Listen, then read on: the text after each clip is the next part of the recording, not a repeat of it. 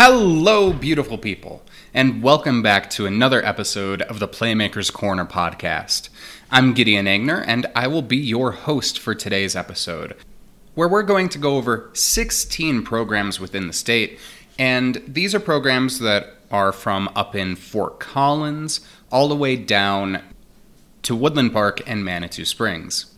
I'm going to be going over programs from 5A, 4A, 2A, and 1A. And I'll be going over a recap of last season, their most impactful graduating seniors, next year's expected top performers, and then we're going to go over their schedule as has been released at the point that I'm recording this, and discuss which games I think they're going to win and which games I think they're going to lose. Now, keep in mind, this is my first year doing the previews. Simon and Cody are much more experienced with this, but I figured it'd be good to give it a shot and see how my prediction skills go. Now, I am going to preface all of this with a disclaimer. With me going over 16 teams, each team having at least 9 games this season, of course there are going to be things that I'm wrong about. I am glad to admit it, and if I predict that your team is going to have a bad record, I want you to prove me wrong. I want you to go out there and show me that I was wrong about you. However, I'm just going off of my deductive reasoning, looking at what you have, what you're going to retain, what you're losing, and what everyone you're going against has lost. I spent weeks going over this and making sure that I was as accurate as I could possibly be.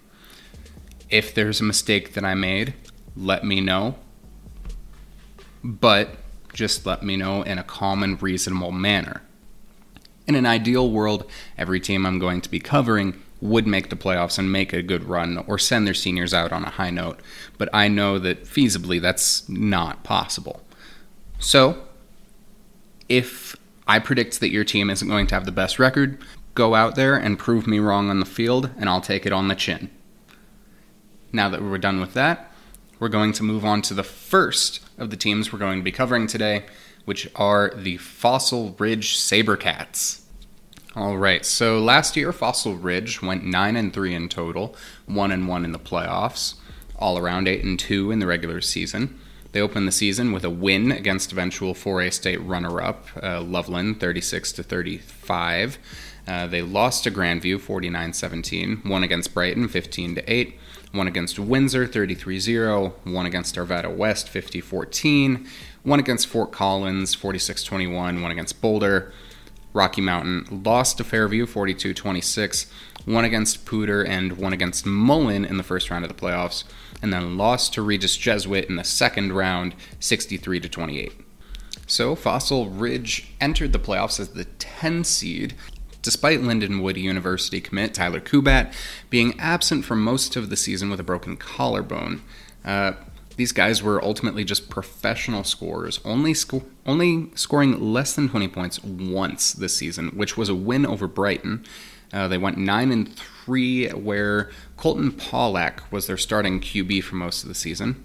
Their ultimate statement win for me was that 38-6 rout of Poudre to secure their spot as the Kings of the North and as a top 10 team in 5A. They never fell below 500, again, despite their FCS D1 quarterback breaking his collarbone midway through the season. They beat Mullen in the first round of the playoffs and lost to number 7 Regis Jesuit. And none of their losses were particularly close, but yeah, they beat Brighton by a score in a PAT, and they didn't win a game by less than 17 after that point. They averaged 424.5 yards per game as a team, and it was mostly seniors carrying that load. They're graduating 23 seniors in total at all positions except for running back. So, time to go over some of those seniors. Again, as previously mentioned, we have Tyler Kubat going to Lindenwood University. He was number 24 in passing yards across the state, despite missing most of the year. He had 2,033 passing yards, had a 23 touchdown to 4 interception ratio, and a quarterback rating of 124.1, sorry. He had 49 rushing yards as well to go along with that. Then we have Bryce Olson, who is a kicker who's going to be going to Air Force. He is number 7 in Colorado for field goals made. He was number 16 in points after attempts. He was number 6 in total kicking points. 19 in punt average, which with over 39 yards a punt. Number 6 in total kickoff yards with 3,800. He also had 59 yards per kickoff and 52 touchbacks. He also had 207 receiving yards on the year and 2 touchdowns. Then we have Trek Keyworth, who is going to Colorado Mesa. He was one of our top 5 senior receivers. He was one of our all-PMC wide receivers. And in total, he had 981 receiving yards, which had him number 12 in the state overall, and he had 11 receiving touchdowns. Then we have Dominic Leone, who I hope I'm saying that correctly, first of all, and he's going to the Colorado School of Mines. He had 729 receiving yards and 10 receiving touchdowns. Then we have the tight end, Mac Bustede, who's also going to Linden and Wood University, joining Tyler Kubat, who had 259 receiving yards and 4 receiving touchdowns. We're going to move to the line here, where we have first Thomas Iverson, who had, and this is according to the Max Preps, 54 pancake blocks, which was actually 10 more than Gage Ginther on the season. Then we have David Pisano, who had 17 pancake blocks. We've got Michael Doyle, who had 273 rushing yards on 45 carries and 79 yards on punt returns. Moving to the defense, we have Jake Decklever, who had 104 tackles and 4 tackles for loss. Ryan Black, 77 tackles, 5 for loss. Antonio Gallegos, 67 tackles. Ryan Pollier, 60 tackles, a tackle for loss, and 3 interceptions. Theo Frericks, 58 tackles, 9.5 for loss. Griffin Hinckley, 44 tackles. Then you've got Cole Lozada, Julian Smith, Grant Greaves, and Hunter Morton between 20 and 40 tackles. Julian Smith and Theo Frericks, they both had 7.5 sacks. Frericks had 7 hurries as well. And then Griffin Hinckley had 4 sacks and 5 hurries. Greaves had 2 sacks and 6 hurries. And Smith had 4 hurries. And finally, we're going to close out the graduating seniors with Tanner Issam. Issam, he had an interception, 4 pass deflections, and a fumble forced. So that's all of the graduating seniors. You've got a lot of firepower graduating from this Fossil Ridge team. You have 4 different guys who are going to be, 5 guys who are going to be playing on the next level that we have confirmed graduating from the squad. 3 of which are going D1, one of which is going FBS to FCS. And then one of them, Dominic Leone, he is going to the runner-up for the D2 National Championship. So it's not like these are players going to like subpar programs. These are guys going to good programs, good colleges, and those are going to be guys that are going to be hard to replace. Now, let's take a look at the guys who are probably going to be filling in those roles. First, we're going to look at the quarterback position, where Colton Pollack, who is going to be a junior next year, standing at 5'9", he started in place of Kubat last season when he was hurt, and ultimately Pollack had 488 pass yards, 31 completions with a 50% completion rate, 7 touchdowns to 5 interceptions, and an 80.6 QBR. Honestly, I don't really see him playing much QB this year. He works much better as a running back. Now, ultimately, it's looking like from when I was talking to him that he's probably going to play lacrosse in college if he gets to that point. Pollack, he had 1,272 rushing yards and 164 carries and 16 rushing touchdowns. So I feel like he's going to be working best at running back, which leaves a bit of a battle between Weston Stefanski and Nick Kubat to see who's going to win that ultimate quarterback starting spot. All right, so Stefanski and Kubat, Nick Kubat, that is, they got about the same amount of pass attempts last season. Stefanski got 9 and Kubat got 7. However, in those pass attempts, Kubat, he went 4 for 7 for 119 yards, a touchdown, and an interception, while Stefanski went 4 of 9 for 76 yards. He also had a touchdown and an interception. That is a very limited sample size, but I can see Nick Kubat winning that just because, I mean, that's more yards and a better completion percentage. But we'll have to see. I can see the first couple of games, they go between them, and it'll be something for the coaching staff to figure out during the preseason, like who is going to be your starter. And then we're going to move to some of the other running backs. We got Jake Toshoff, I believe, who had 660 yards and 5 rushing touchdowns last season. Now he's a junior as well, so they do have a younger running back core, but he's at about 5'9", 180. So we'll see what he's done over the offseason. I remember watching him. He was just an all-around solid running back. At wide receiver, we're going to have Marcus Moser, who is another junior. He's at 6'3", 190 pounds, and last year he had 300 yards on only 12 receptions, and he also had 3 touchdowns last season. So I think Marcus Moser is going to be another really solid receiver for them. I'm going to see how it works out just because of the amount of guys they're going to have as potential quarterbacks, but Moser should be at least solid. And now the moment you've all been waiting for, Gage Ginther. At 6'6", 260 pounds, Gage Ginther is a very interesting player. So I saw him play twice last season, and it was odd. Because the first time I saw him, I was honestly a bit underwhelmed, because it was during the Canvas Community Classic against Fort Collins, and I'm going to be honest, Ginther seemed a bit sluggish compared to some of the counterparts of his that I had seen before and after, and like Noah Atherton and like Ethan Thomason. And Cody said that when I talked to him about it, he said that he felt similarly at the at the matchup the prior week against Arvada West. And so at the end of the season, I watched him play again against the honestly pretty typically solid defense that Pooter had last year, and he performed much better against them. So he had 44 pancake blocks on the year, which is great, but it kind of seemed to me like when I was watching him that he played himself into shape. And Gage, if you're listening, I don't want you to take what I'm about to say the wrong way. I want to see you succeed, and I hope you prove me wrong.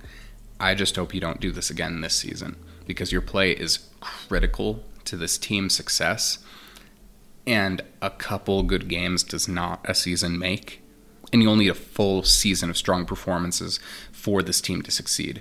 Without a Tyler Kubat-level QB and the passing game in question, the run game is going to be really important, especially if you want to keep the possession alive long enough to keep the defense from spending too much time on the field.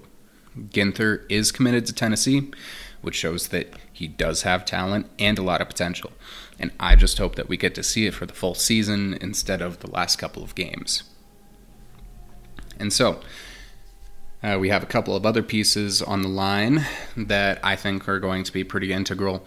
You're going to have Brennan Roper, who he's a junior, who last year he had 16 pancake blocks. And then you have Avery Miller, another junior, who had 6.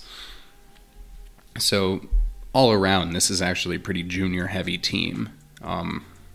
This is one of those instances where you're like, man, you wish that one guy's a year younger, but we'll see how it goes.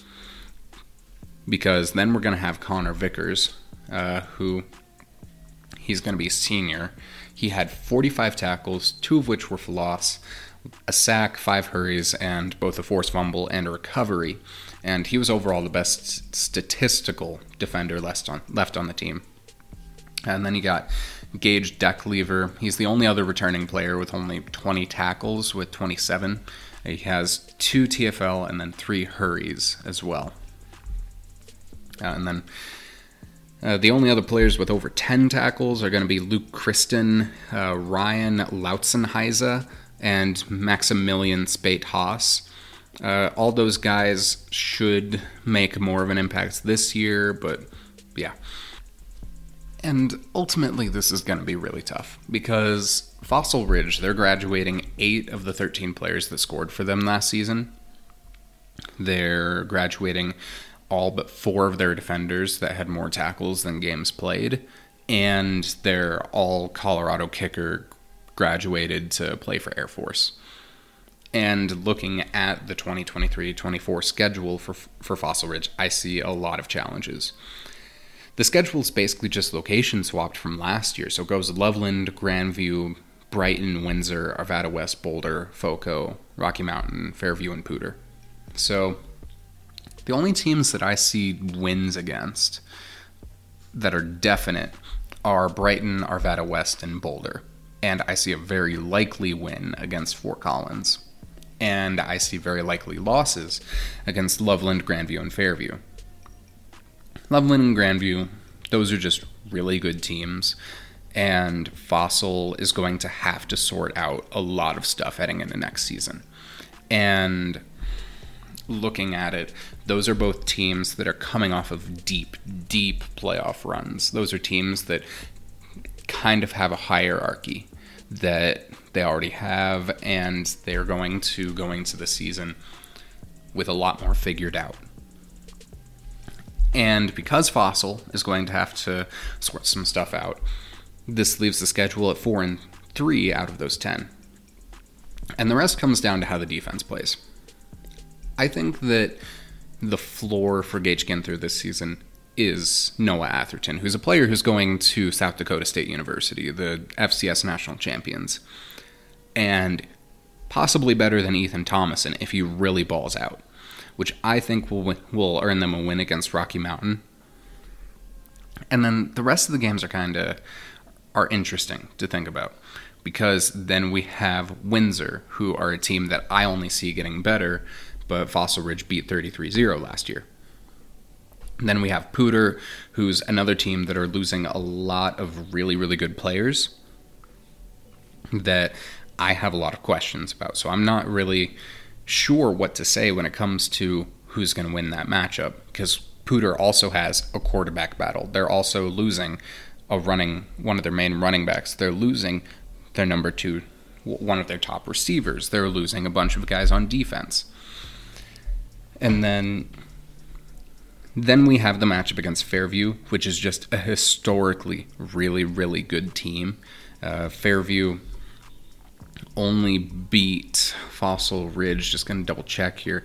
Yeah, they beat Fossil Ridge 42-26 last year. And Fairview is a team that right now, looking at them, I think is going to be really, really good again next year. But looking at their league, I think whoever wins that Poudre Fossil Ridge matchup is going to get second in the league. Now, we'll see how it goes, because again, they have a lot of questions to answer. But all around, I have their floor as 4-6 and their ceiling at about 7-3. And now onto the school that is named after the city they are in, Fort Collins High School, who had a pretty, honestly, kind of disappointing and rough year last season. So coming off of a 9-3 season, they disappointed going 2-8. They beat Denver East 21-20 to start the year, but then they were beat 8 games in a row by Mountain Vista, Windsor, Cherokee Trail, Columbine, Fossil Ridge, Rocky Mountain, Fairview, and Poudre. And the closest that any of those games were was the game against Windsor that they lost 27-21. That was really, really close. I saw the clip from Mikey Munn where he's a player on Windsor. I'll talk about them later. But he got a pass deflection with like 2 seconds left, so that won Windsor that game. And then after that, it was Cherokee Trail and Rocky Mountain. But even then, In terms of closeness, that is. But even then, they lost to Cherokee Trail by 2 scores and Rocky Mountain by 3. So it's not like they were the closest games in the world. But yeah, the Lambkins then closed the season with a blowout win against Boulder, 33-6. And to be completely honest, this team kind of reminds me of Castleview.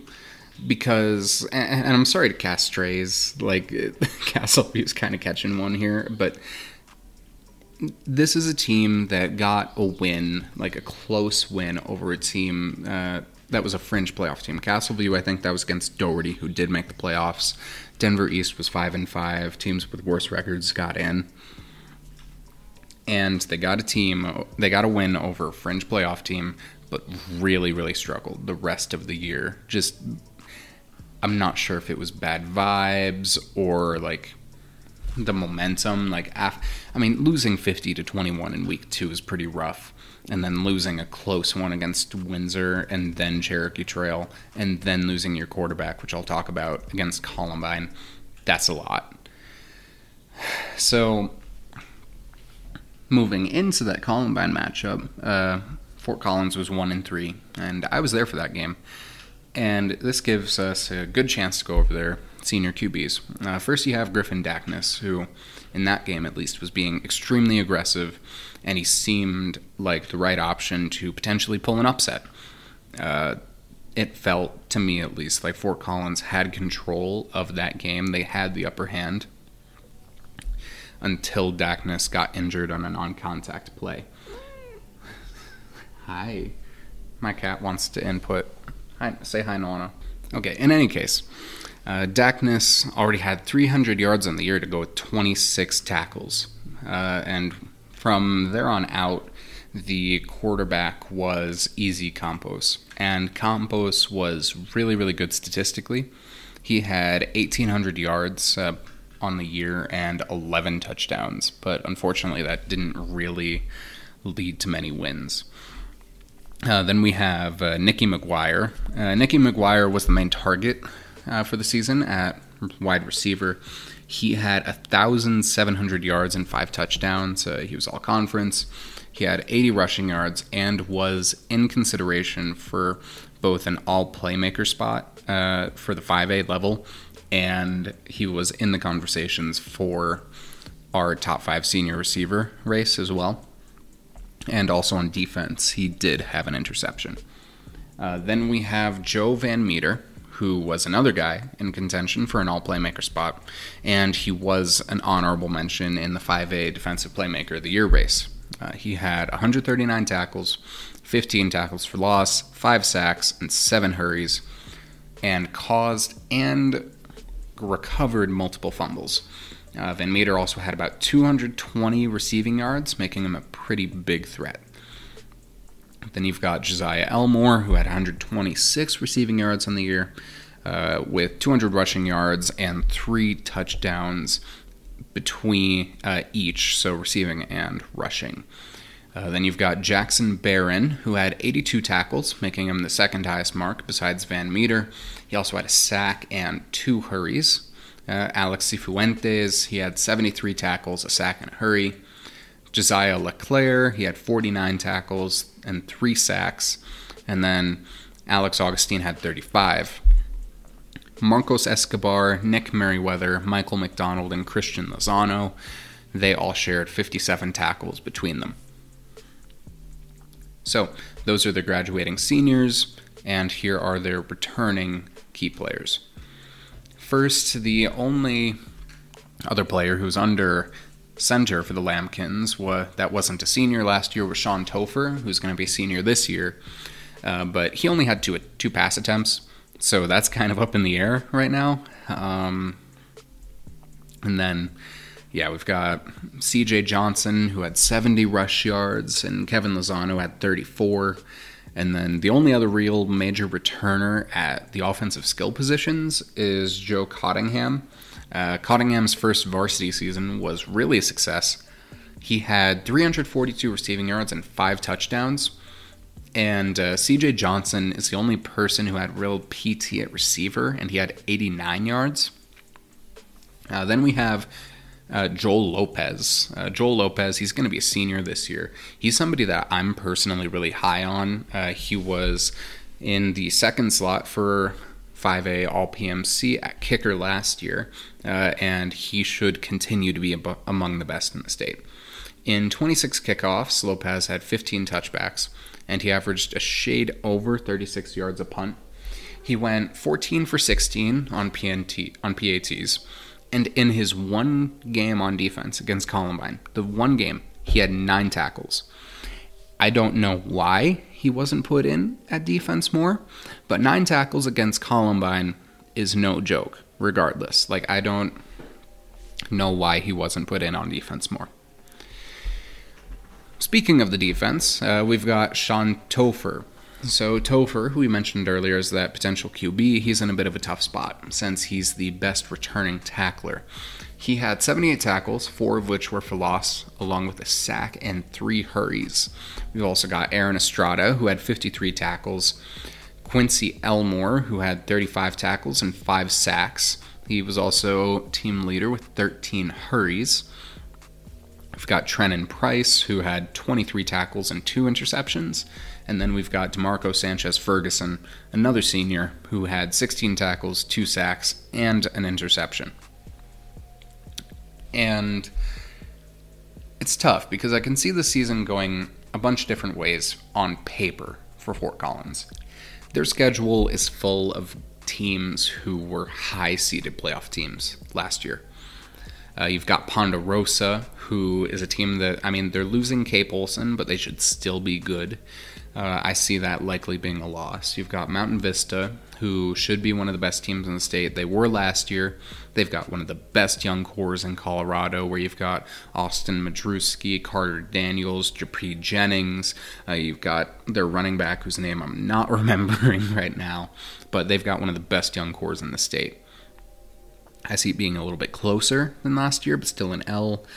Windsor's a team that, again, they'll only really keep getting better, and Fort Collins lost to them last year, with Griffin Dackness and, at full strength. I see Windsor as, a potential bye team in the 4A playoffs, so I see this as a probable loss. Cherokee Trail is another team that is on the rise, is going to be a playoff team again. I'm going to say this is close, just because of how close it was last year. This was only a 2-score game last year. Fort Collins, I feel like they're going to have more cohesion, more consistent quarterback play, potentially. Going to have, at the very least, they're going to have a team that, without injuries, is going to be playing with each other for the full year. So I'm going to call that one close.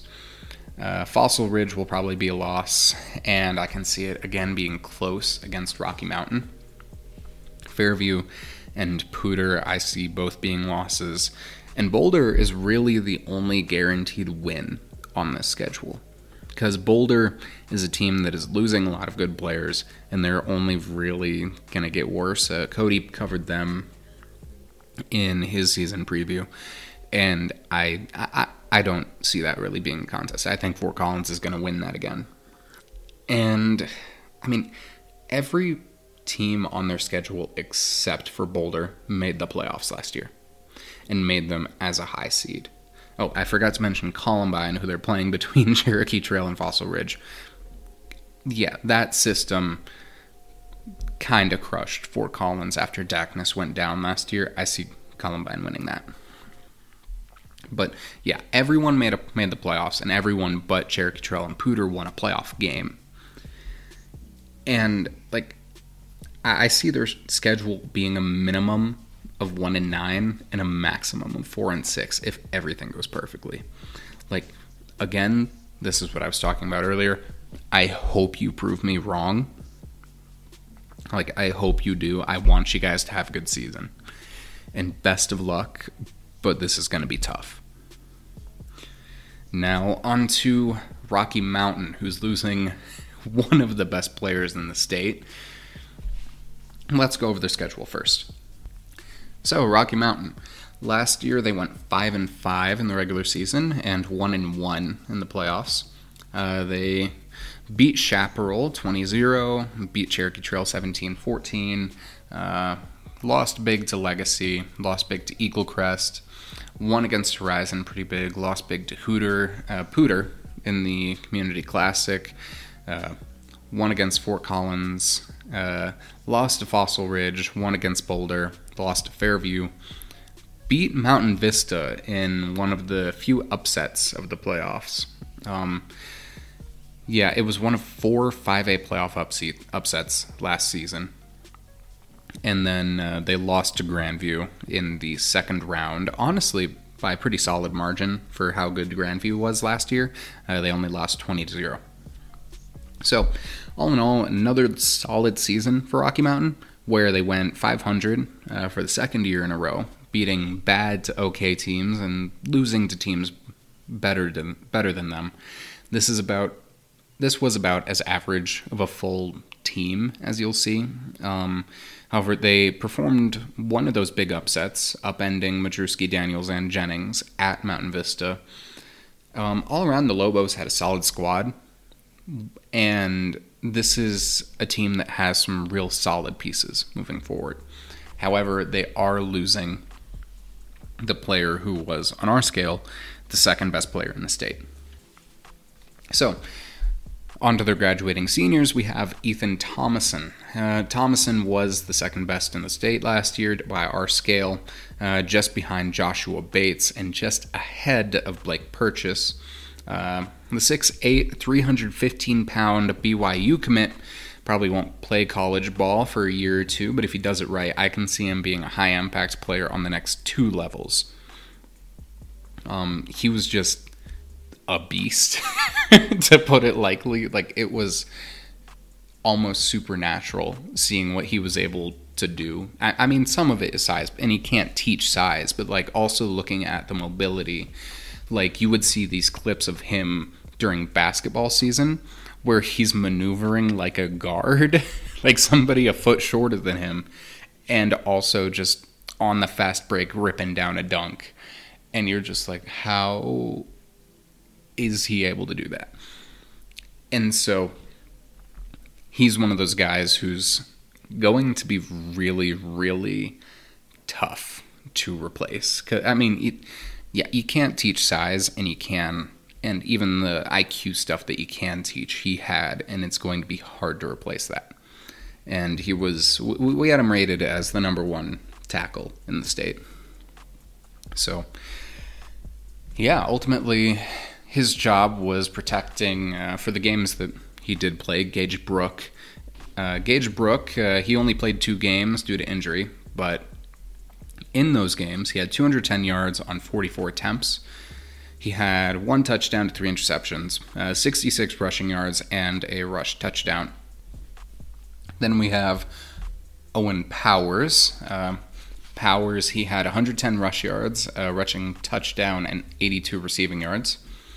And then the only 2 other seniors with over 50 rushing yards were Timothy Bright, who had 88 total yards and a touchdown, and Brooke, who we mentioned earlier. Their leading receiver, Owen Wentz, he had 144 yards on the season with a receiving touchdown. Needless to say, Brooke was still the leading passer at the end of the season, and you'll see why here in a minute. Then their other leading receivers were Isaiah Collin, who had 120 yards, Nate Eliason with 97, and Owen Powers with 82. Powers also had 84 kick return yards. And in total, they're graduating 11 of their top 13 tacklers. So you got Jordan DeLapp, who had 80 tackles, Caleb Wolf, who had 53 tackles and 3 interceptions, Will Pryor, who had 51 tackles and 9 sacks, to go with 5 tackles for loss, Zachary Pipo, I hope I'm saying that right, with 51 tackles and an interception, Marcelo Reyes with 37 tackles, Carter Wurst, who had 32, 5 tackles for loss and 2 sacks, Nate Eliason, who had 27 tackles and 4 interceptions, and Robbie Weber, who had 25 tackles and a sack.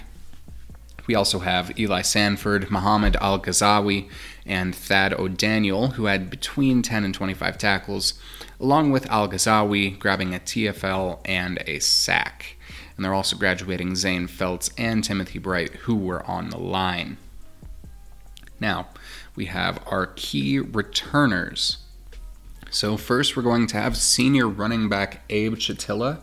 Chatilla, he had 1,486 rushing yards last season, 12 touchdowns, 44 receiving yards, and was one of our Offensive Playmaker of the Year finalists.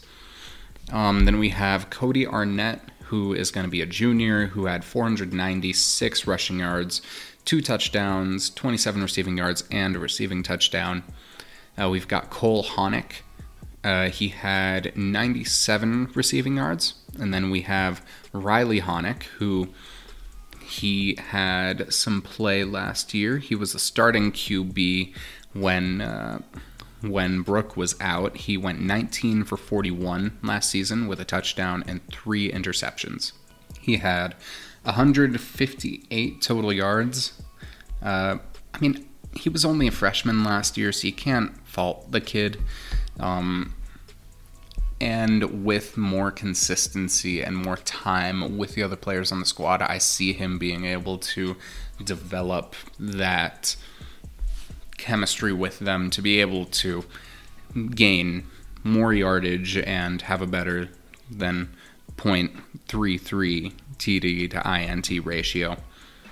On defense, the Lobos are going to be returning Gio Marconi, who had 56 tackles and a sack, Michael Delap, who had 47 tackles and 3 sacks, and then they are also returning Danny Krieger, who's a potential All-PMC kicker looking at it. He had 1,377 yards on 28 kickoffs, which means 49.2 yards per kickoff, and he was averaging 34.7 yards per punt on 32 punts for 1,109 yards, He also went 16 for 18 on PATs and 2 for 4 on field goal attempts. Then we've also got Alexander Perry, who's a free safety, standing at 6'2". And all around, this is tough, because Rocky Mountain is graduating second best senior in state from last year, along with 85% of their top 13 defenders. They have Abe Chatilla, but it's reasonable to ask if he can maintain the same production without the best tackle in the state blocking for him. And there are really only 4 experienced offensive skill position players that are going to be staying, and they're graduating a decent portion of the line too. Marconi and Michael Delap are trustworthy, but only having 2 returners on your starting defense is kind of creepy to me. And then you also have Krieger, who seems like a good kicker, and I feel solid about that, but his lack of range on field goals kind of scares me, because his largest field goal make was from 22 yards out last year. And so, looking at their schedule, they're mostly playing playoff caliber teams. Honestly, a lot of this just has to do with figuring out how the new pieces will fit into their scheme. I see Chap being closer than it should be on paper for the Lobos. It could be going either way, but Rocky Mountain is losing a lot of meaningful pieces, and having inexperienced guys wouldn't be fun against any team. I say it'll likely be a win, but I wouldn't hold my breath there. Then they're going to be facing the Cougars out of Cherokee Trail, and I honestly see it being a loss. Cherokee Trail almost beat the heavily favored Rock Canyon in the playoffs last year, and although they are losing a lot, they'll retain a lot more of their squad than Rocky Mountain, including their quarterback. And then the Lobos will play Legacy, who will probably strike them down. The Lightning were within a TD and a PAT of beating the Final Four bound Pine Creek last year, and they beat the brakes off of Rocky Mountain this year. And I see that being an indication of, along with what they're keeping, of Legacy being able to win that again. And I feel kind of weird saying this, but I can actually see the game against Eagle Crest being close. Just think about it. I mean, the Eagles are losing Diego Kearns and Jacob Schmidt and 7 of their top 13 tacklers. And this could be where Rocky Mountain finds their footing. Barring extenuating circumstances, I can see them pulling off the win. And then also, if nothing weird happens, I'd see Horizon being a fairly easy win for Rocky Mountain before they go on to play Fort Collins. And this is tough to predict, but I give Rocky Mountain the slight edge. However, it's close enough that I'll leave it as a maybe. Next, we have Pooter, which I see as a loss. Pooter's losing a lot, but since most of the defense that locked up Rocky Mountain last year is coming back, I'm going to give it to the Impalas. Fossil might be a loss as well, even though Kubat is gone. Tyler Kubat, that is. Colton Pollack, Marcus Moser, and Connor Vickers are still there. And I think it'll be close, but I give this to Fossil. Boulder's probably going to be a win because it's Boulder. And then they'll be driving back to Boulder the next week to face Fairview, which will probably be a loss despite losing Zach Lewis, because Rowan Reisner, Ryder Villarreal, and Jordan Rochelle are still there. All in all, I think this will be a tough season for Rocky Mountain. They're kind of the antithesis of Longmont, where Longmont has a bunch of guys becoming seniors and the right time. And if they stay healthy, I can see a potential Final Four run.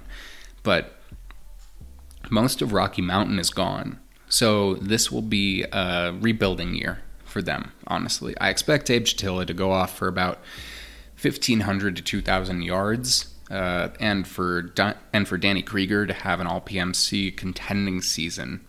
I see Marconi and Michael Delap putting up at least 60 tackles each, but that's really all that's guaranteed for them. I can see the Lobos winning as few as 3 games and winning as many as 6, making them either a 3-7 team or a 6-4 team. I mean, I hope they prove me wrong and they get those 6 wins or 7 or 8, but that's honestly just kind of what I'm seeing. And so, best of luck to you, and on to one of the most unique mascots in Colorado in the Pooter Impalas. Now we have the Pooter Impalas. So, they started the season pretty slow last year, but they eventually warmed up to make their first playoffs since 2017. With a large loss against Castle Rock to open the year, Pooter had to face Castleview, who had downed Doherty, the 24 seed in the playoffs, the week prior. In an absolute slugfest, Pooter found their footing and not only won that game, but the next 4 straight against Prairie View, Brighton, Monarch, and Rocky Mountain before falling to Fairview by a safety. They then rattled off 2 wins against Boulder and Fort Collins before losing the last 2 games of the season against Fossil Ridge and Legend. The final game against Legend was close though, as even though the Impalas gave up 22 first-half points, they scored 15 unanswered points in the fourth, only losing to the Titans by a score. This was their first winning season since 2017, and they got a lot of meaningful contributions from big-time players, such as Quentin Harms. The Impalas offense was headed by Morningside College commit Quentin Harms, who had 1,750 passing yards and a 17 touchdown to 7 interception ratio, with an average QBR of 96.6, a rushing TD, and 31 rushing yards. The Impalas are going to be losing their leading rusher when we get on that subject, Jordan Neesent. Neesent is next up here, and he was both a top 5 senior candidate for running back and cornerback.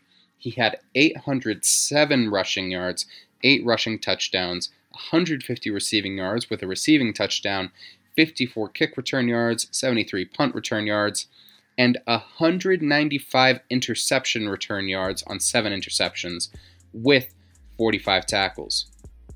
He was an all-PMC selection for cornerback and was an honorable mention for our MVP race. And all around, the Adams State commit is an amazing athlete who's going to be sorely missed by the Impalas. Another athlete who's going to be missed is Jones Thomas. The Wyoming commit was another two-way demon for Pooter, because not only did he have 114 tackles and 4 interceptions for 79 yards with 2 fumble recoveries, but he was also the Impala's leading receiver with 578 receiving yards and 7 touchdowns. He also had 64 rush yards and a rushing touchdown to go with 170 yards on special teams to go with a conversion. I dare say Jones-Thomas is going to be a good addition to that Cowboys team up in Laramie, as much as I hate to say it because he should have gotten recruited by CSU, but that's beside the point. Next up, we have Sage Camarand. Camarand was RB2 behind Neeson, and he was able to, for lack of a better phrase, get shit done. He had 529 rush yards, 6 rush TDs, not a single fumble on the year, by the way. Great ball security. He also had 23 receiving yards, 77 tackles, 2 of which were for loss, an interception, and 3 forced fumbles. Then we have Logan Correll.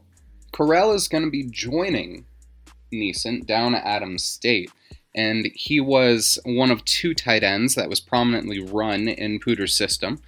He had 359 receiving yards and 4 touchdowns to go with 97 tackles and 2 tackles for loss.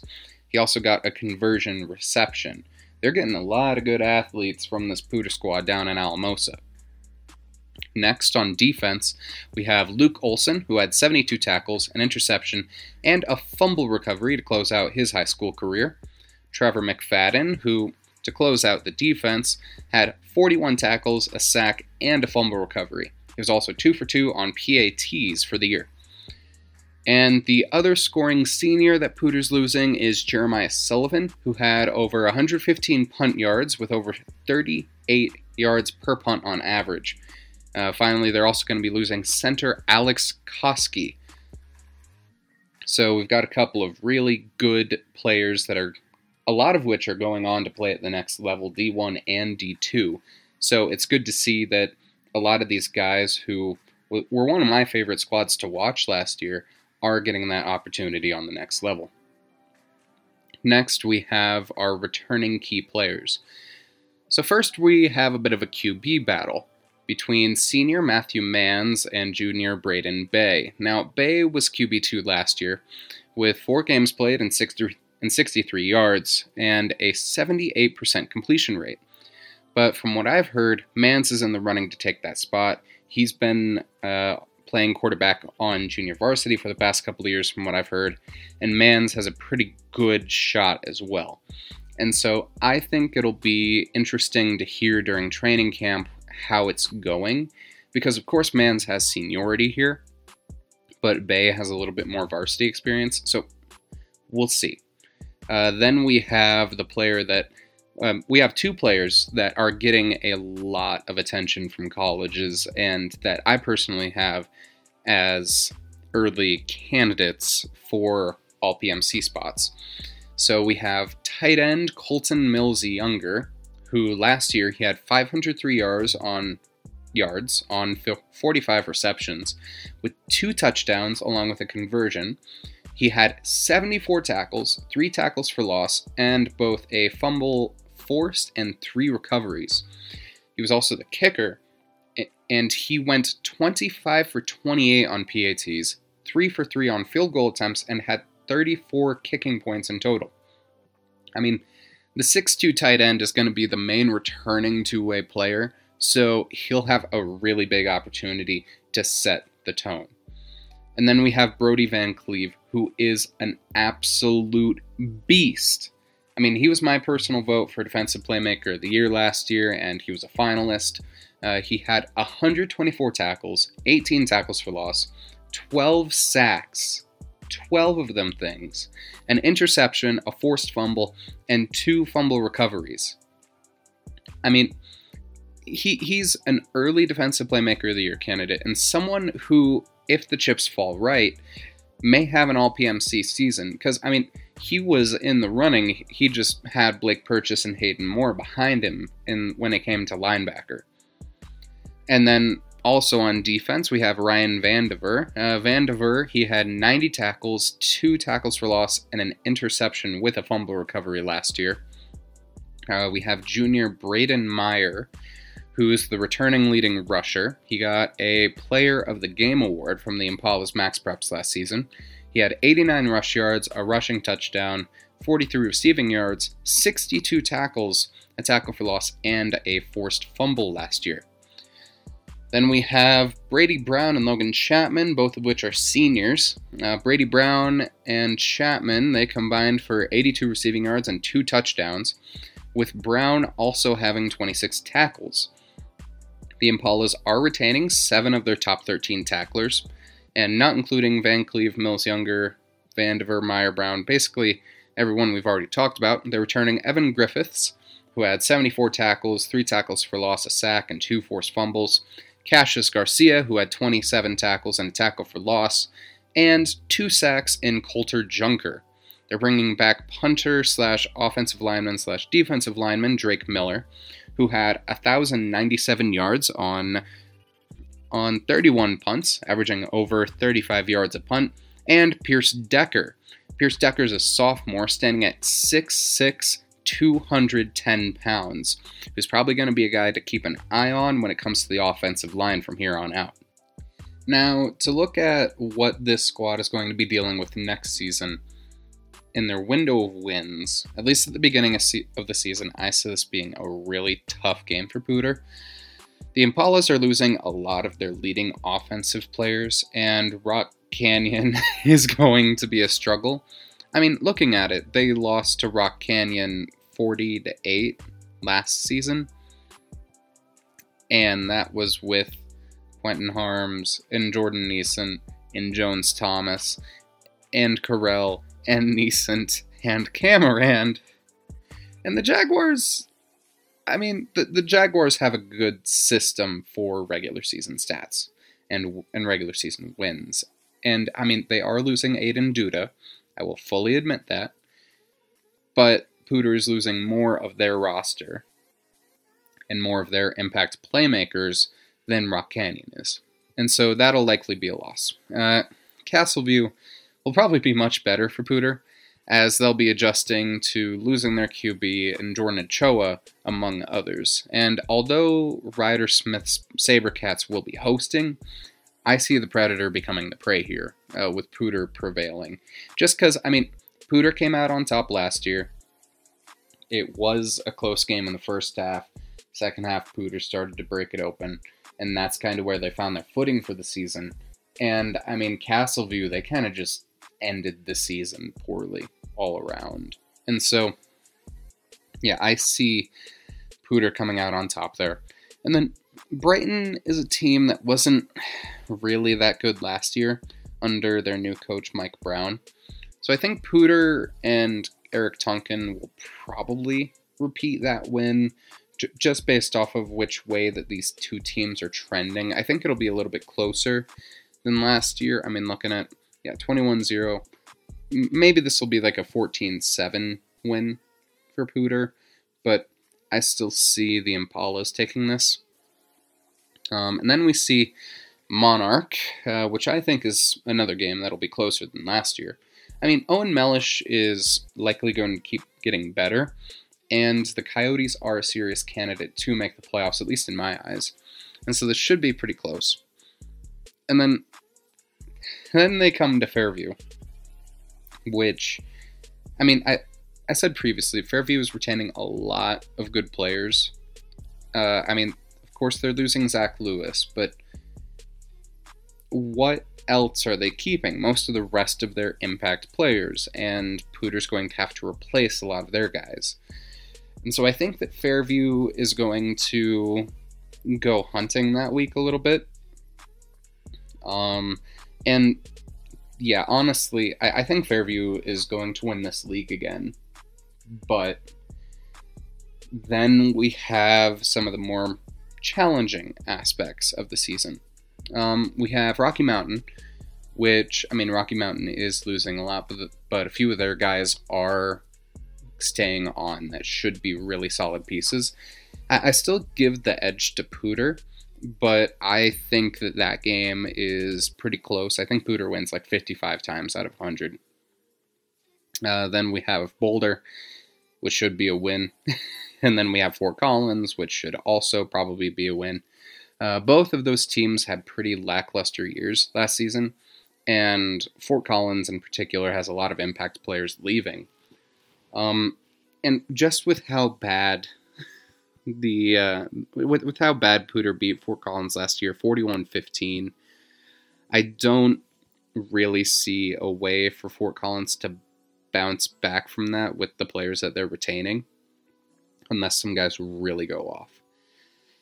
Then we have Fossil Ridge, which should be much closer, and I'm honestly not sure what Fossil Ridge will look like without Tyler Kubat and Trek Keyworth and Bryce Olsen and Mac Bustede.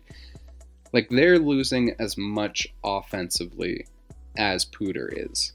And Pooter is arguably losing a little bit more defensively, but they're retaining their biggest defensive pieces, if that makes sense.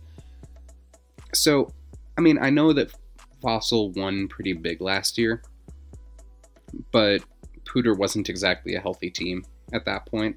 But I don't know. I call this one as pretty close. I think that whoever wins that matchup is going to become the number 2 in the league. Probably not going to get seeded as a top 10 team again. But yeah, I think they'll be second in the league. I think of this league, the locks for playoffs are Fairview, Pooter, and Fossil Ridge. I think Pooter will make the playoffs for the second year in a row. But Rocky Mountain is kind of on that edge, and something really special would have to happen for Fort Collins to make it. But yeah, I mean, honestly, that's what I think about most of the teams in that league. And now we'll head a little bit down south to Longmont, where we're going to talk about the Trojans from Longmont High School, where they actually have one of the longer tenured coaches in the state, Doug Johnson, who in his 24th year as head coach, he had a pretty solid year. All of the teams that they did lose to were playoff teams, and most of the teams that they beat, except for Greeley West, were at least fringe playoff teams themselves. They did lose to the eventual champions Broomfield in the first game of the season. They lost to 15-seeded Windsor and Joseph Capper Denver South before picking up a win against 5A Far Northeast, 26-13. They lost to Skyline and then won 3 straight against Greeley West, Silver Creek, and Monarch. They dropped their last 2 regular season games against 3-seeded Erie and state runner-up Loveland. And however, against Erie, they did put up a hell of a fight, which I think propelled them to the playoffs. I mean, you score 21 points against a team that ended up making it to the Final Four, I want to say. And you go 4-6 on the season. That's the type of that's the type of game, along with Denver South, where you score 35 points, where I see that being a real RPI booster. And so that eventually propelled them into the playoffs, where they did lose first round against Dakota Ridge 43-14. Cody talked about that in his preview for Dakota Ridge for this season. Go check that out. That was on episode 272. But yeah, all around, with the group that they had, they really overperformed and made an impact. They shook things up a little bit, and especially for a 4A team with 36 players on the roster, they did the best that they possibly could. Now, they are losing some bigger pieces, but I honestly don't think that's going to be the worst thing in the world.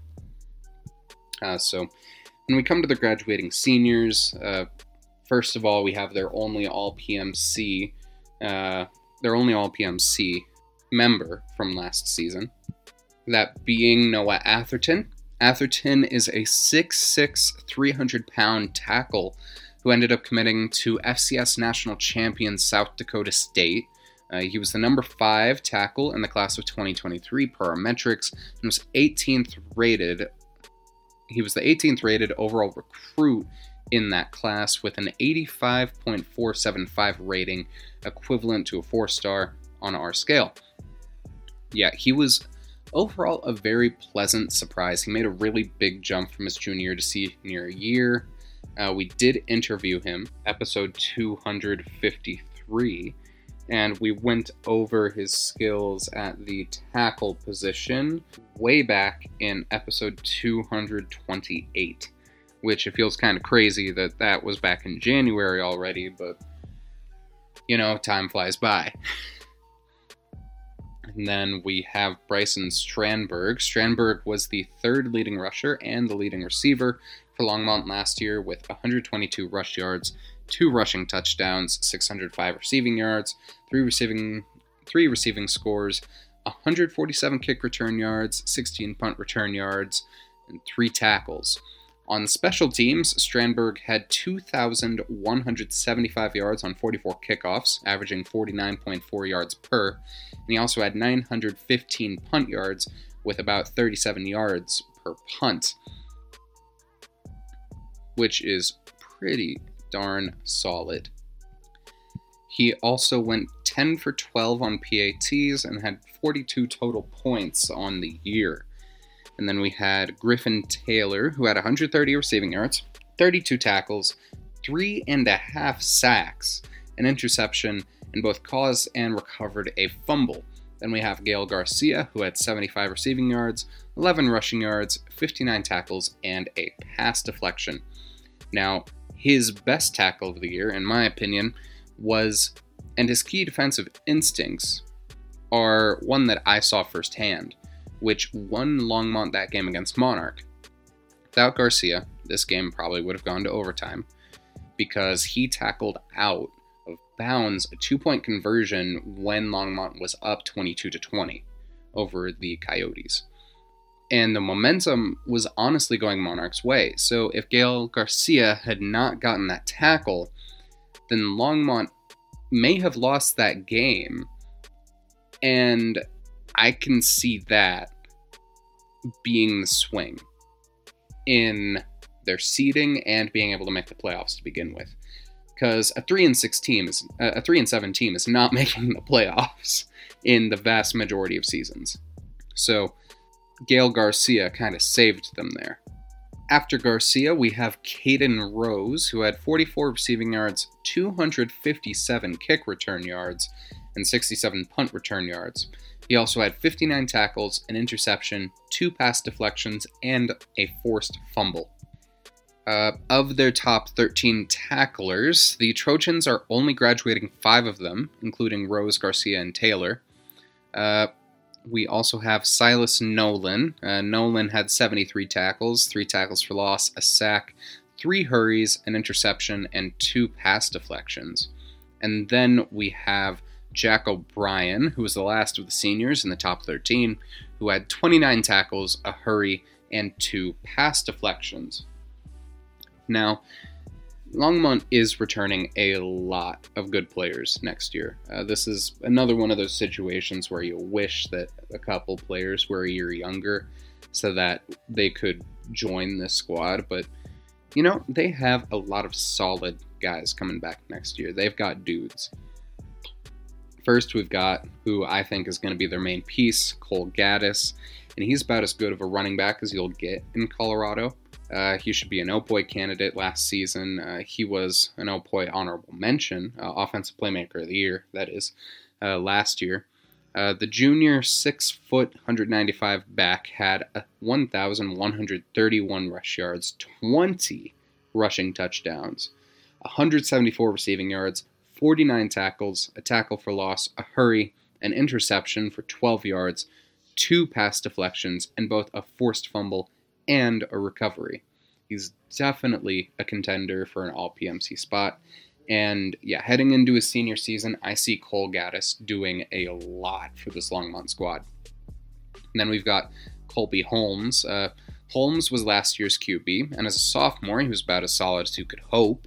Holmes had 1,734 pass yards, 8 touchdowns to 7 interceptions, and had a QBR of 81.5.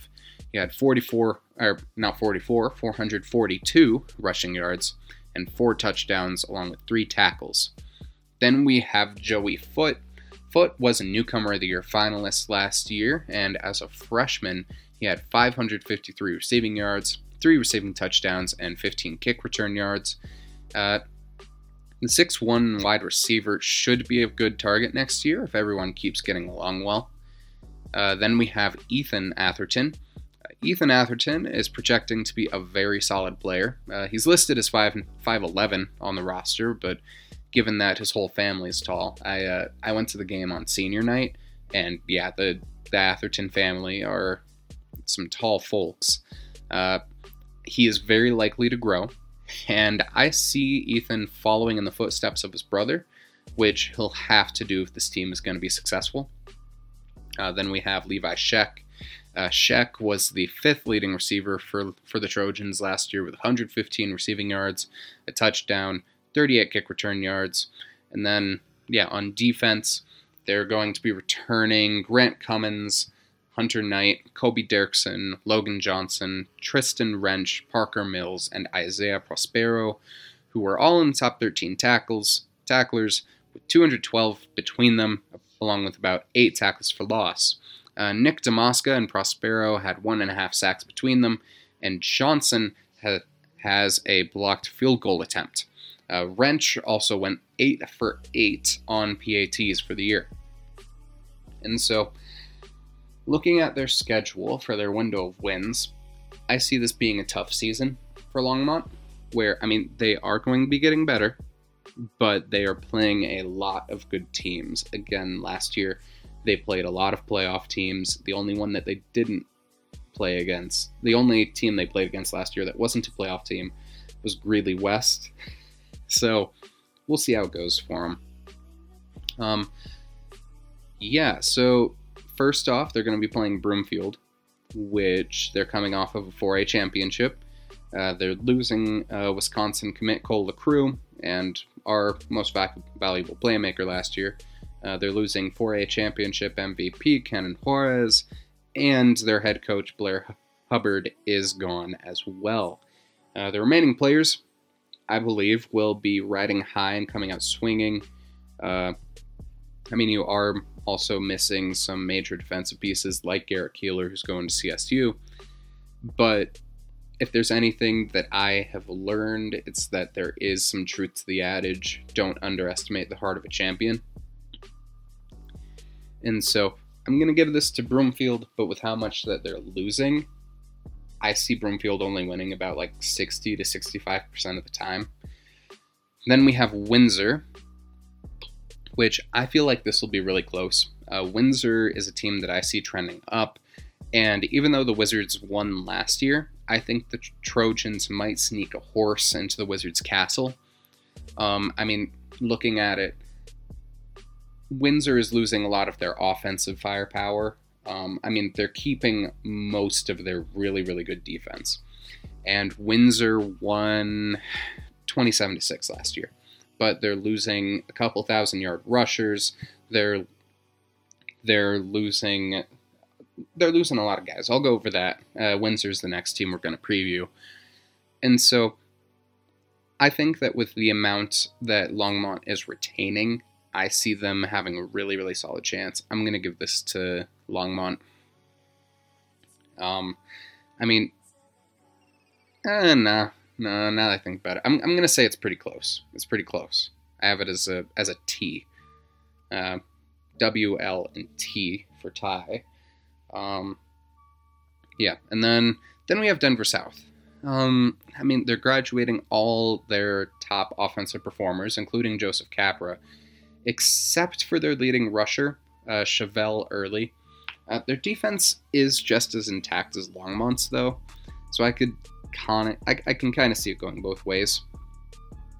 Then we have Far Northeast, where I think that this will be a win for Longmont. The Warriors were a fringe playoff team in 5A last year, but they're graduating their top 3 rushers, both of their receivers with over 100 yards, and 6 of their top tacklers. 5 of those 6 are in the top 7.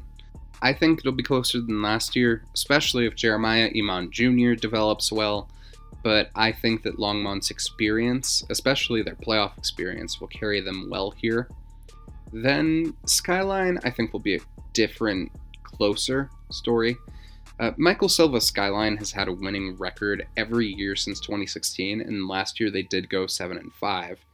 However, they are graduating Northern Colorado commit Caden Box, 3 of their top 4 rushers and their top 3 receivers, along with 7 of their top 13 tacklers. With Longmont getting better and Skyline losing a lot of crucial pieces, I think this will be close. Again, another T on the window of wins. Then we're going to go to Greeley West, which I think that'll be a win. The Spartans, I feel bad. They haven't had a winning season since I was a freshman in high school and I'm going into my sophomore year of college. And so I think Greeley West, with the pieces that they have, are not going to upset this Trojans team. Then we have Silver Creek, which they have finished with a 4-6 record for the past 2 years, and they have honestly been kind of mid since the 2016 championship run. However, they are keeping a lot. They're only graduating 2 of their top 4 receivers and none of the rest of the impact offense. However, they are losing 8 of their 13 leading tacklers, which isn't good. Without that defense against a high-powered Trojan offense, I see the Raptors getting speared. Monarch, I see being a repeat of last year. It was close as all hell, and with Asher Ewing and Owen Mellish having one more year together, along with a lot of the rest of the offense, it will certainly be tough. However, the Coyotes are losing a lot of their defense. They may run into the same problem as Silver Creek. Again, I'll give this to Longmont, but I think that this will be another entertaining matchup. Unfortunately, I do think that's where the win streak ends, because they have back-to-back matchups with the Tigers of Erie and the Red Wolves of Loveland, and both of them made it to the Final Four last year. And in my personal opinion, I think they're both poised to try and repeat that. Cody talked again in episode 272 about Loveland when he was going over Dakota Ridge and why he thought that Loveland was still favored in that matchup. And so I have the same reasoning there. And honestly, when we're looking at this Trojan team, they have a minimum window of wins of 4 and then a maximum of 7. So either 4-6 or 7-3. I think that 6-4 is more realistic because, looking at it, Windsor, Denver South, and Skyline are the swing games that I have. Personally, I think they're going to go 2-1 there. And then Broomfield, Erie, and Loveland are all teams that are kind of in that weird, are they contenders category. So Longmont I have as a home seed for the first round of the playoff, not a bye team, but a home seed in the first round of the playoffs, depending on how that schedule goes. So we'll see. I think it'll be interesting to see how their season plays out. And yeah, ultimately, good luck, Longmont. I am planning on making it out to a game this year, so I'll see you guys there. And yeah, on to Windsor, where the Wizards, they had a pretty good year last year. So Windsor, they went 6-4, 1-1 in the playoffs. Windsor opened the season with a loss against the reigning runner-up in 3A in Meade. They lost 34-35. Then they beat Longmont 27-6. They beat Fort Collins in 5A. I'll talk about that one later. They lost to Fossil Ridge 33-0. Lost to Erie. Won against Greeley Central, Skyline, and Greeley West before losing to Loveland. Beating Grand Junction Central. Winning against Bear Creek in their first playoff game, which I was there for before I got tracheitis. And then they lost to Broomfield in the second round of the playoffs. So looking at their graduating seniors, first I'll just combine two players into one segment in TNT. Chase and Jaden Thomas. Now, they are not related, just kind of happened to line up, but these two were the dynamic duo for the Wizards, with Jaden being one of the few players to ever reach 3,000 rushing yards in a career. He was a New Mexico State commit with 1,602 rushing yards, 15 rush TDs, 284 receiving yards, a receiving touchdown, 235 kick return yards, and 74 punt return yards. He was a 4A Offensive Playmaker of the Year finalist, number 5 on our top 5 senior running backs list with a rating of 85.5, making him a 4-star on our scale and being the number 17 recruit in the Colorado 2023 class. And then we have Chase Thomas, who he committed to the NIIA Briar Cliff University, who was the other side of the coin. Chase had 272 rush yards, 4 rushing touchdowns, 454 receiving yards, 6 receiving touchdowns, and 457 kick return yards, one of which was for a touchdown in the playoff game against Bear Creek. I saw that one. That was an insane sequence, and I kind of wish I could go back and watch that one. Then we have Garrett Zawa.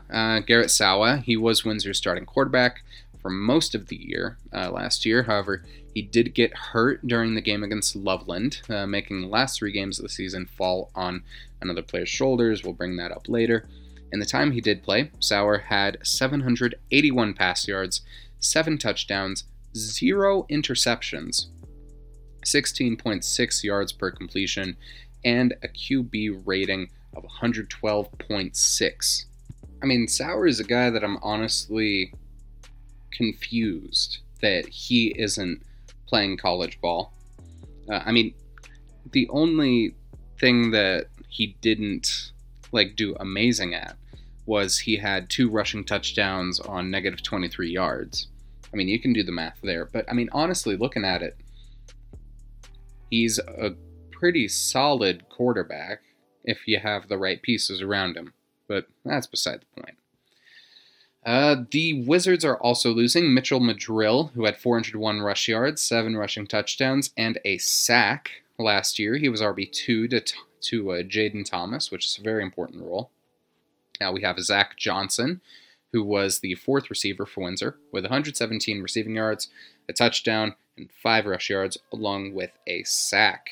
They're only graduating 5 of their top 13 tacklers. You got Grayson Lewis, who had 98, 11 tackles for loss, which was second on the team as well, with 2 pass deflections, a forced fumble, and 2 fumble recoveries.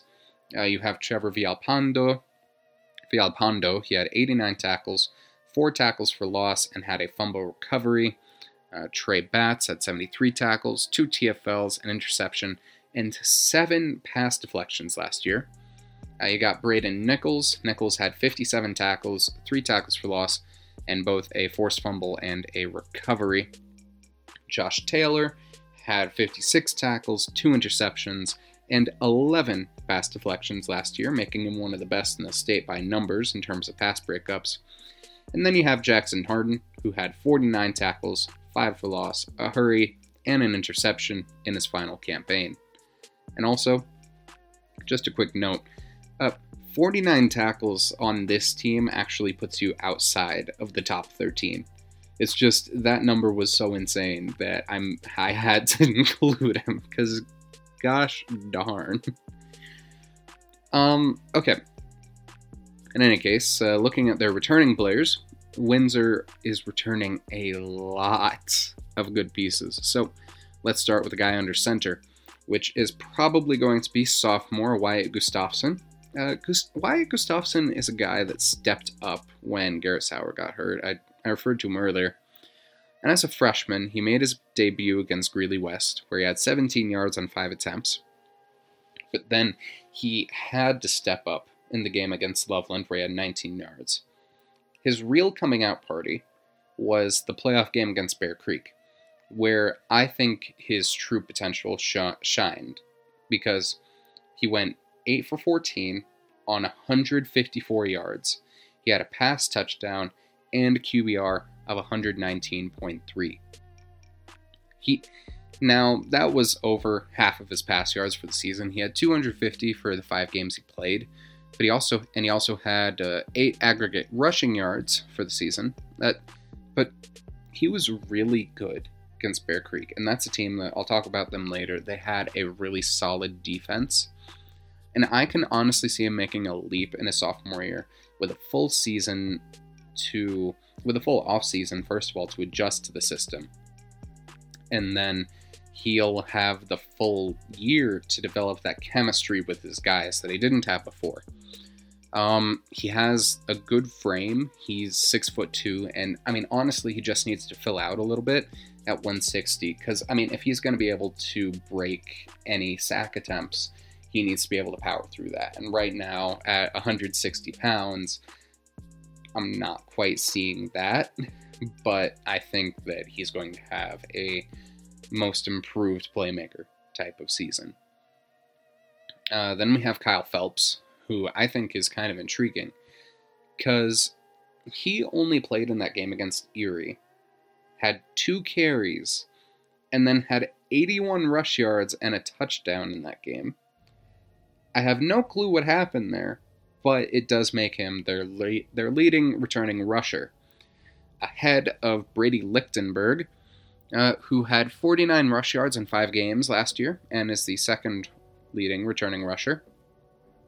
Then we have the Wizards' Seldom All-PMC member last year, which was Gavin Helm. Helm had 120 receiving yards and was one of the best special teams players in the state. He is rated as a 4.5-star punter and a 4-star kicker by Coles. He had 3,020 kickoff yards with over 59 yards per kickoff. He was last year's All-PMC for a punter, as previously mentioned, with 1,700 punt yards, averaging 41.4 yards per. He went 32 for 36 on PATs, but only 1 for 4 on field goal attempts. However, that field goal he did make was from 50 yards out, so he does have range. And he's obviously going to be very important for Windsor last year. He's going to be one of their leading receivers, and he's going to be their best guy on special teams. So it's going to be very important that he stays healthy if this team's going to be able to convert when they need to. Then we have Trip Thomas, who had 84 aggregate yards between rushing, receiving, and kick return last year. Yet another Thomas. I don't know if he's related, but I just think it would be kind of funny if he was. Trip, no offense. I just think it would be funny if you were related to Jaden or Chase. Then we've got Brock Paquette. He has a lot of potential. Because last year he had 143 tackles, 3 tackles for loss, an interception, a pass deflection, and 2 forced fumbles. That 141 tackles mark is among the best in the state. But when I talk to people and I've asked about Brock, they say, well, he needs to put on some weight. He needs to buff up a little bit, because right now he's just out-athleting people. And to be able to compete on the next level, you can't just out-athlete people, because everybody's an athlete at that point. So, Brock, I think you're good. I know you're really good. The numbers say that you're really good. I saw you play. You're solid. But just don't take any of that as an insult. I think that you can be a DPOY candidate. I just need to see what you can do this season. Then we have another potential DPOY candidate, if I'm being completely honest, in Mikey Munn. Mikey Munn, he had 80 tackles, 2 tackles for loss, 3 interceptions, but he also had 14 pass deflections, which I think is what ultimately earned him his sole offer as of now, which is from Adams State. He is a definite watch list guy. He also had a field goal block and 2 fumble recoveries. And I was going through some of his film, and I saw that game against Fort Collins. He's the guy that got that crucial pass deflection. I mentioned it during the Fort Collins preview. And so he's going to be a very, very important guy moving forward. Oh, and then we have Colton Piper, who is another defensive juggernaut. Also, looking back on it, sorry, Colton, I just looked at the All-PMC list from last year, and you were All-PMC defensive tackle. But, regardless, you had 96 tackles, 12 for the loss, 5 sacks, 4 hurries, 2 pass deflections, and both a forced fumble and a fumble recovery. Honestly, Colton Piper is another watch list guy, and has the potential to be a next-level guy if he wants to be. Then we also have Ryland Renton, Henry Jones, Bryson Pendleton, Hunter Doris, and Robert Taylor, along with Landon Scruggs, who had between all of them 342 tackles, 6 sacks, 3 interceptions, 18 pass deflections, 4 forced fumbles, and a blocked field goal between them. Those are some beautiful numbers. And these are all guys that are within their top 13 tacklers. I just find it personally absurd how number 13 on your returning tacklers list, or your total tackles list last year, had over 50. Your 13th best statistical defender had 50 tackles. What are they feeding you, boys? What are they feeding you? Like, goddamn! And ultimately, I think this will be a very interesting year for Windsor, because they are playoff tested. They're losing a lot of their offense, but they're keeping their battle-tested QB. And the vast, vast majority of that overpowered defense. I mean, they have a really good chance to be solid, if not great. I think they'll have a good chance against Meade to open the season, and I'll say that they win that. I mean, Meade's losing their quarterback, their 2 leading rushers, their 2 leading receivers, and 8 of their top 13 tacklers. And even last year, they were not in the form that got them to that championship 2 years ago. And then, yeah, with Windsor's experience, I give them this one. I think it'll be close against Longmont just because of how they've developed as well. We already went over that. Then I see a win against Fort Collins, just since FOCO is staying about the same, and Windsor will probably be getting better. As I mentioned in my Fossil preview, I think that'll be too close to call. Just since Fossil has a lot of good pieces and Windsor is getting better. Though, one thing that is going to be really interesting to watch is seeing Gage Ginther match up with Colton Piper. I really want to see that. Then Windsor will be playing against Erie, which will probably be a loss. I mean, Erie lost really big last year, and the Tigers are keeping most of their top talent, so I think it'll be most of the same cores against each other, minus the Windsor offense. And so this is probably an L, but we'll see how it goes. Then we have Greeley Central and Greeley West, which will probably be wins before they head over to Skyline, which I think will be tricky. I'll give the slight edge to Windsor, since Skyline is both losing and retaining big pieces. I mean, basically just repeat what I said in the Skyline segment during the Longmont preview. However, I do give Windsor the edge, since they'll probably have everything more figured out by that point in the season, before they go over to Loveland.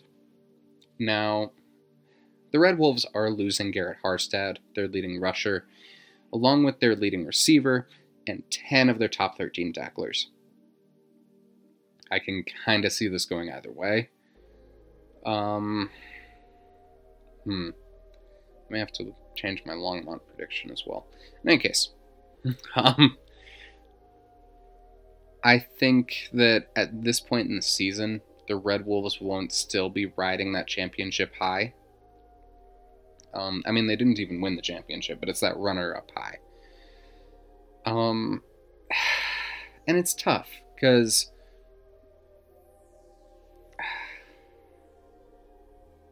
Yeah, this one will be really tough. Then we have Grand Junction Central. GJCHS went 3-8 last year, but they had some good performances against good teams, make the playoffs. They only lost to Windsor by a score, which was powered by Devin Hickey, and Jackson Gaughan. They are losing all-PMC tight end Cash Walker, who was a 3-star in our top 5 seniors list, along with their QB, 3 leading rushers, their 4 leading receivers, their punter, and 10 of their top 13 tacklers, both of the players who had sacks, and 4 of the 6 who had an interception. As of now, I see this going Windsor's way.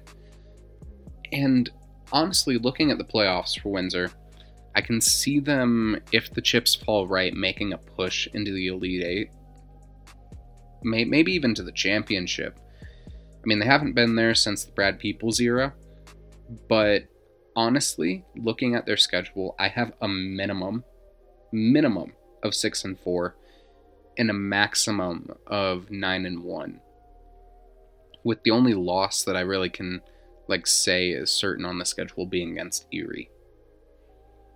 So, Windsor I feel pretty solid about.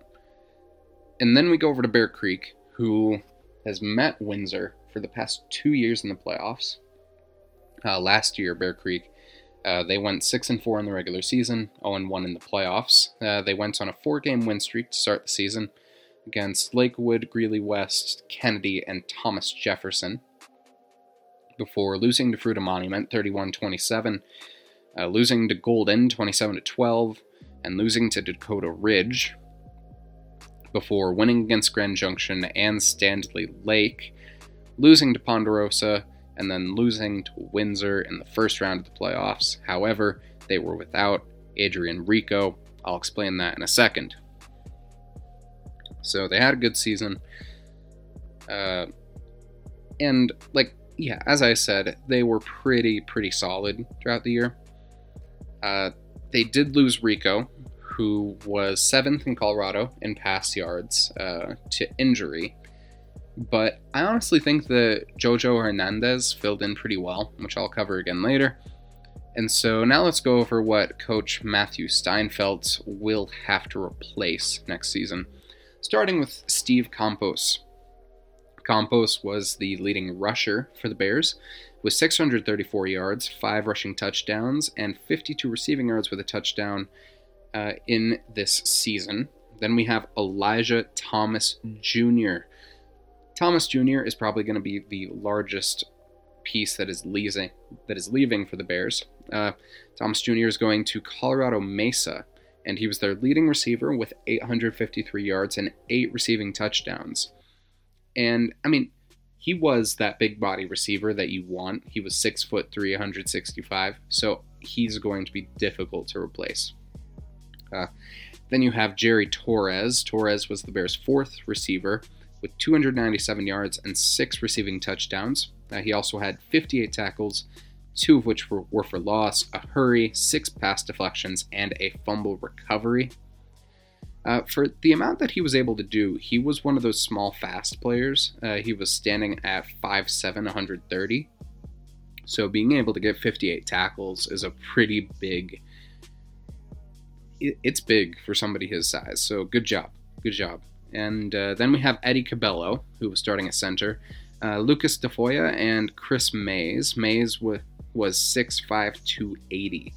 And they'll all be big pieces of the offensive line that'll be gone. They're graduating 7 of their top 13 tacklers. So not including the guys we talked about earlier. You've got Josh Cordova Jr., who had 92 tackles, 4 tackles for loss, an interception, a blocked field goal, and 5 pass deflections.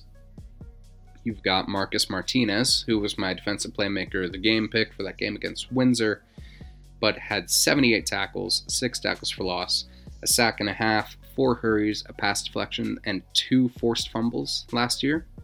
You've got Jeremy Vasquez, who had 66 tackles, 3 interceptions, and 7 pass deflections. You've got Mays, who we mentioned earlier, with 36 tackles, 5 for loss, a sack, 7 hurries, and a blocked field goal, while Tafoya had 34 tackles, 1 for loss, 8 hurries, and a pass deflection. And then to close it out, you have Julian Chacon, who had 33 tackles, a tackle for loss, and 2 hurries on the year. And on to their returning key players. You have Adrian Rico, the senior, who is poised to be one of the best quarterbacks in the state next year. Despite being 5'10", the quarterback was able to throw for 2,605 yards and 28 touchdowns to 11 interceptions, along with getting a rushing touchdown.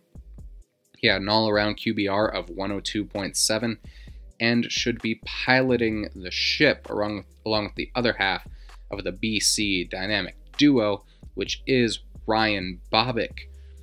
Bobick had 748 receiving yards and 8 receiving scores last year, and these two are honestly poised to take the state by storm.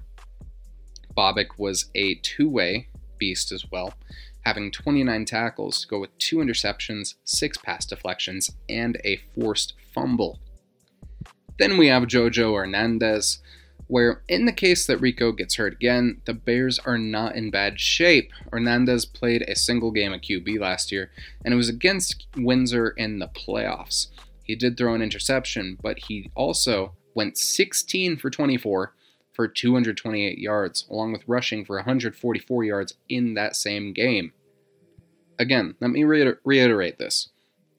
He got almost 400 yards in his first game played at quarterback, and got the only score that Bear Creek had in that game, which, by the way, was a playoff game. I do think that Hernandez will inherit the QB position after Rico graduates, and he'll probably get some snaps in blowout fourth quarters to try to keep developing. I think that's probably the smart move with him, but we'll see how it goes for him.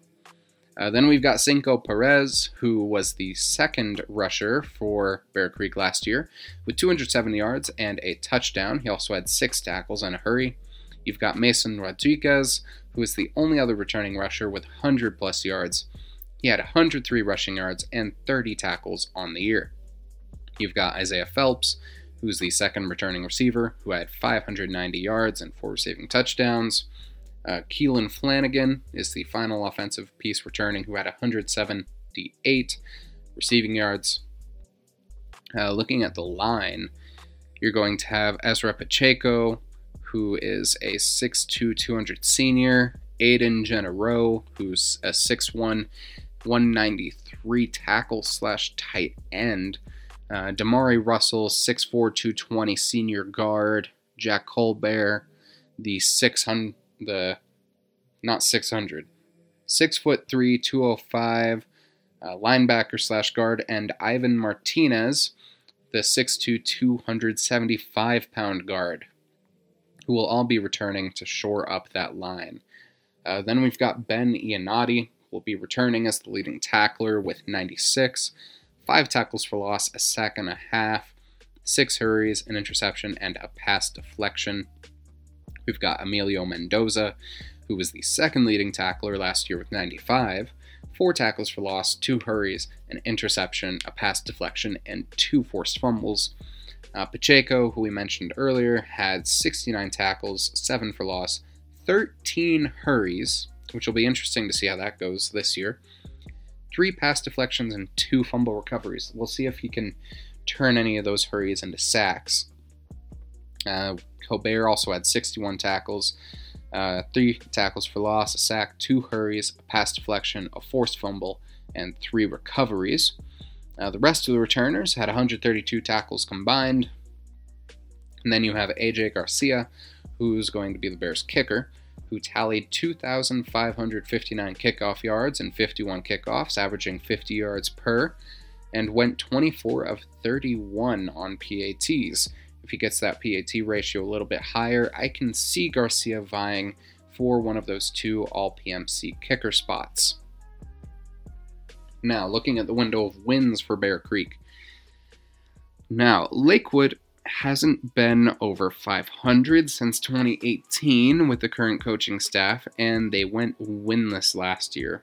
Cody went over them in one of his other previews, and honestly, I agree with his assessment. Against a good team like Bear Creek, I don't see this working for Lakewood, so I see a Bear Creek win.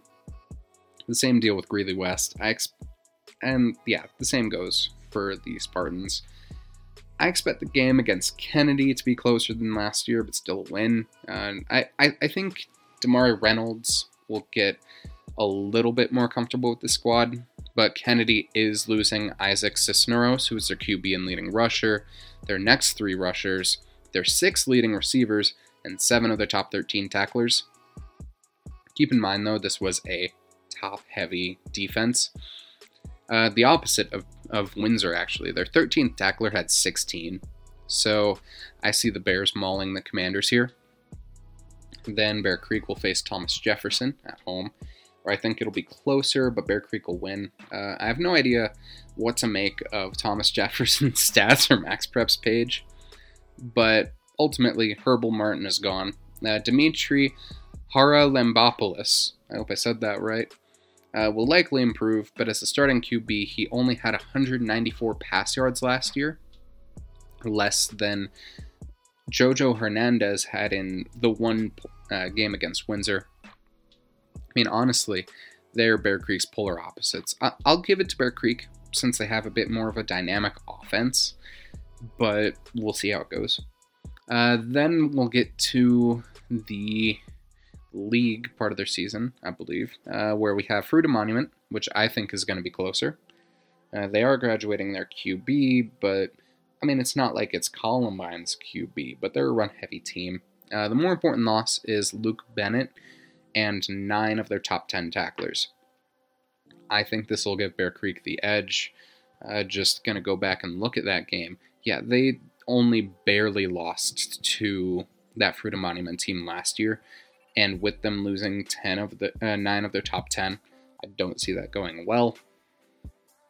Then they'll be going over to Golden, where despite the Demons losing Giselle Riley IV, they do have a good QB lined up in Kalen Hufford, who went 21 of 36 last year. They'll be losing a lot of tackles, but only 7 of their top 13. However, they're also losing their punters. I think it'll be interesting, but I think it'll be too close to call as of now. Dakota Ridge is the first game I think is going to be a loss more times than not for Bear Creek. I mean, the Eagles lost Noah Triplett, but are retaining Blake Palladino and Connor Swanson.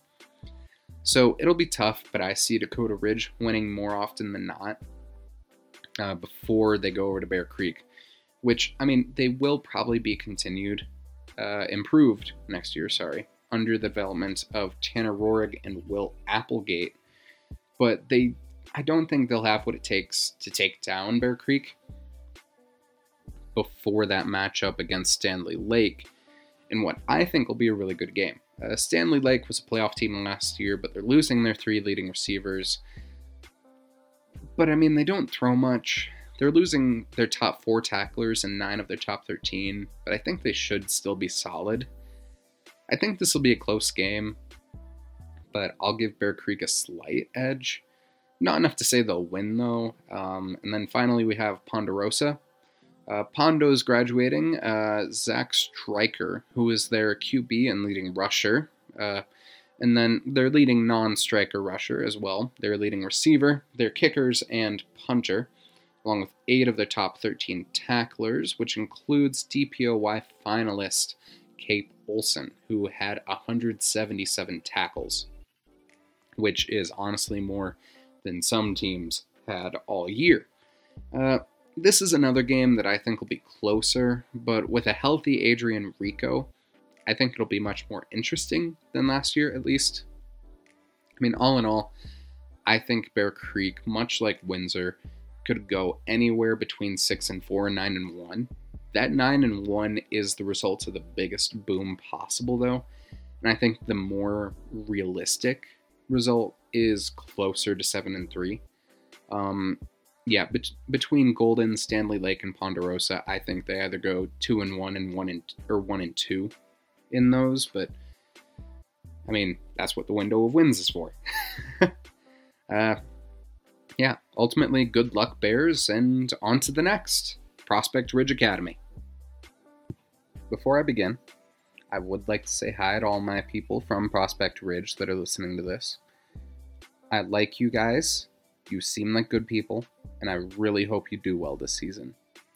Know that I am not saying any of what I'm about to say out of malice. I'm just saying it as I see it. And shout out to my guys Chase and Luis. Y'all are cool dudes.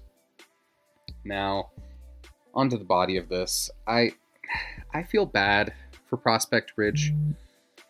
Only once in the past 7 seasons of their existence have they had more than 2 wins. And that was their second year where they had 3. And I really hope they turn it around this year, because last year was not it. They opened the year with a loss to Arvada and then Faith Christian before playing the Timnath Cubs in week 3, and they won that matchup 21-3. They then went winless for the rest of the year, where the only game they were in was Manitou, but I was there, and the reason they came back was because Manitou's JV was in the entire second half. So I honestly don't kind of count that. They lost against Bennett, Wellington, Valley, Davelin, and Platte Valley to close out Mike Storr's 6th season as head coach. I really hope that Platte Valley can put it together this year. But let's take a look at what Coach Storr has to replace entering year 7. First, we have Alec Kravnik. Alec Kravnik was one of PRA's quarterbacks last year. He had 457 yards on 53 completions with a 2 touchdown to 8 interception ratio. His QBR was 31.1, but having a senior quarterback who has been in the system is always good for continuity's sake. He was also the second leading rusher with 73 yards and 3 rushing touchdowns, along with being the 4th leading receiver with 145 receiving yards and a touchdown in the air. Further, he had 25 tackles, 2 interceptions, and a fumble recovery. Then we have Luis Diaz. Luis was the leading receiver for this minor team with 401 receiving yards, 3 receiving touchdowns, and 143 kick return yards. They are only graduating 6 of their top 13 tacklers, including Teddy Cundiff. He was the top tackler last year with 60, 1 tackle for loss, a sack and a half, a hurry, and 2 forced fumbles. He also had 422 punt yards with 28 yards a punt. Then we have Ashton Leroy. He was a 6-foot, 185-pound lineman who had the second most tackles last year with 46. He also had 3 sacks and a hurry. And then we have Chase Schaefer. Schaefer was the 3rd tackler for the Miners with 44 tackles, 3 tackles for loss, 2 sacks, 4 hurries, 2 interceptions, a forced fumble, and 2 fumble recoveries. Finally, we have Wyatt Hutchinson and Tanner Jensen, who had 29 tackles, 2 hurries, a forced fumble, and a pass deflection between them. So those are all the impact graduating seniors, and on to the returning key players, which is most of this squad actually. So we have quarterback Chase Knopf. Knopf had a Playmaker of the Game award for his performance against Manitou last season, along with a pretty solid campaign. He had 581 passing yards on 59 completions, a 5 touchdown to 6 interception ratio, a QBR of 53.7, 6 tackles, and a pass deflection. All around, I think that Knopf is going to be the deciding factor for if this team succeeds or fails next year. Because if he can get a positive touchdown to interception ratio, then this team is going to be in much, much better shape. Then we have Torin Bennett. Bennett was the leading rusher for this team last year with 310 yards, 2 rushing touchdowns, 154 receiving yards, a receiving touchdown, 331 kick return yards with 29 punt return yards, 22 tackles, half a sack, and a hurry. Then we have a junior in Travis Agboss. Agboss was the 2nd leading receiver last year with 225 receiving yards, a touchdown, and 103 kick return yards. The 6-foot, 170-pound tight end also had 2 tackles. Then we have Brady McKenney, who's also a junior. McKenney had 44 tackles, 6 tackles for loss, 2 hurries, a pass deflection, and 2 fumble recoveries for 85 yards. McKenny also had 440 yards on 20 kickoffs for an average of 22 yards per kickoff, and he had 6 punts for 140 yards. Then we have another junior, Vicente Aguilera. Aguilera had 43 tackles, a tackle for loss, a hurry, and 2 fumble recoveries. We've got Zachary Deeke. Deke had 37 tackles, a hurry, a pass deflection, and an interception. We have an incoming sophomore in Toby Barnett, who had 22 tackles, half a sack, a hurry, a pass deflection, and an interception. And then we have Sebastian Diaz, Machan Puga, and Arnav Sudhir, all of which are going to be juniors this year, who had 38 tackles and a hurry between them to round out the top 13 tacklers. And then Sudhir also went 3 for 4 on point after attempts this season. And so I want to be completely clear here and just honest. I do not see Prospect Ridge as a playoff team. Maybe if every single player on the team played to their full potential, maybe in a 4A or 5A format with more teams, but not in a 16-team bracket. I think they can disrupt, and I think they can win the right games to potentially keep other teams out of the playoffs, or make games close enough to spoil a team's RPI and Max Preps ranking, but that's about it. Now, there's no shame in that. That would be the best they've been as a program in their existence, and I think they'll have their first chance at that against the Arvada Bulldogs. Now, last year, Arvada was a solid team. I believe they were either 4-5 or 5-4. And they only beat PRA by 2 scores last year. Now, they are keeping a lot of their guys, though. So they're keeping a lot of their offensive skill guys, and they're only losing 4 of their top 13 tacklers. And so Arvada are poised to make a playoff run next year. So I think the Bulldogs will probably prevail on this Rock Candy Mountain. Next, we have the Forge Christian Fury, which I have one quick thing about that. One might wonder, who's Forge Christian? It's rebranded Faith Christian. And if you want to find out about that, you might want to Google that, because it is a heck of a rabbit hole. And it's not funny, but it's funny. I was doing my research and I found out about it, and it was something interesting. Kind of a weird side tangent. It is kind of weird that Fury is their mascot when they're still a Christian school, and wrath is one of the 7 deadly sins. In any case, all that aside, given that Forge Christian is retaining 95% of Faith Christian student body, we'll assume that they keep most of the team. Forge Christian is losing their QB in Jack Malden, their second leading rusher, and only 4 of their top 13 tacklers. I do think this will be closer than last year again, but I give this to Forge Christian right now. Then we have Timnath, which is another game that should be close. The Cubs are losing literally nobody and should be a good team. Vince Hochhalter's Cubs will make this at least closer than last year, and I'll say it can go either way. Manitou is another game that should be better than last year, and given how it went, I do think Manitou's getting better more than PRA is getting better. So PRA will likely lose again. Bennett, on the other hand, they're interesting. They're losing their QB, they're leading 3 rushers, including Offensive Playmaker of the Year finalist Connor Rayburn, 8 of their top 13 tacklers, and their punter. I think this will be decently close, at least better than the 68-0 mauling that Prospect Ridge suffered last year. But I think this one could honestly be a winnable game, depending on how their momentum is carrying them. Then we have Wellington, which I think is actually going to be pretty similar in terms of circumstance. So, yeah, I think Wellington is another winnable game, but I think that Wellington will probably win. Again, they're losing next to nobody. Then we have the Valley Vikings. Valley's only losing 5 of their top 13 tacklers and not much else. Most of their dudes are staying except for their punter and Blake Herman.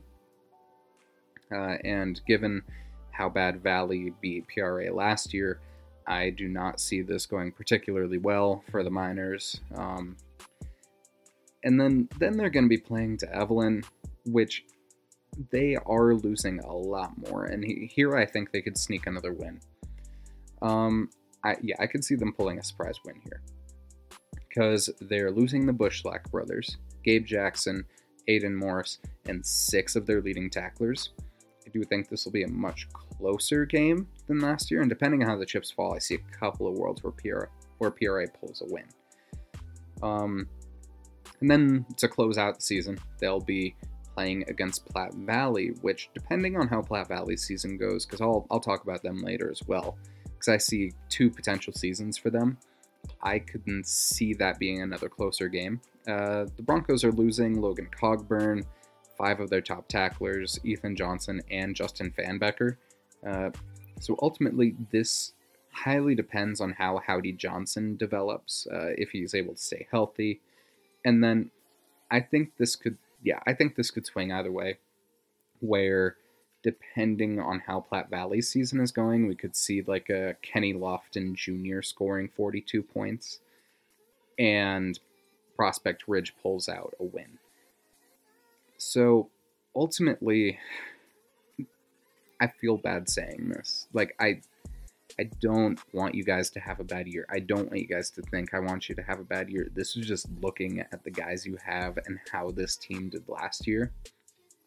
And honestly, this could be as low as a 0-win season and as high as like 3 or 4 wins. And those 3 or 4 wins are against like kind of okay at best teams. Please remember that this isn't hating, but like looking at it, Timnath, see how Bennett's season goes, Devlin, and see how Platte Valley's season goes.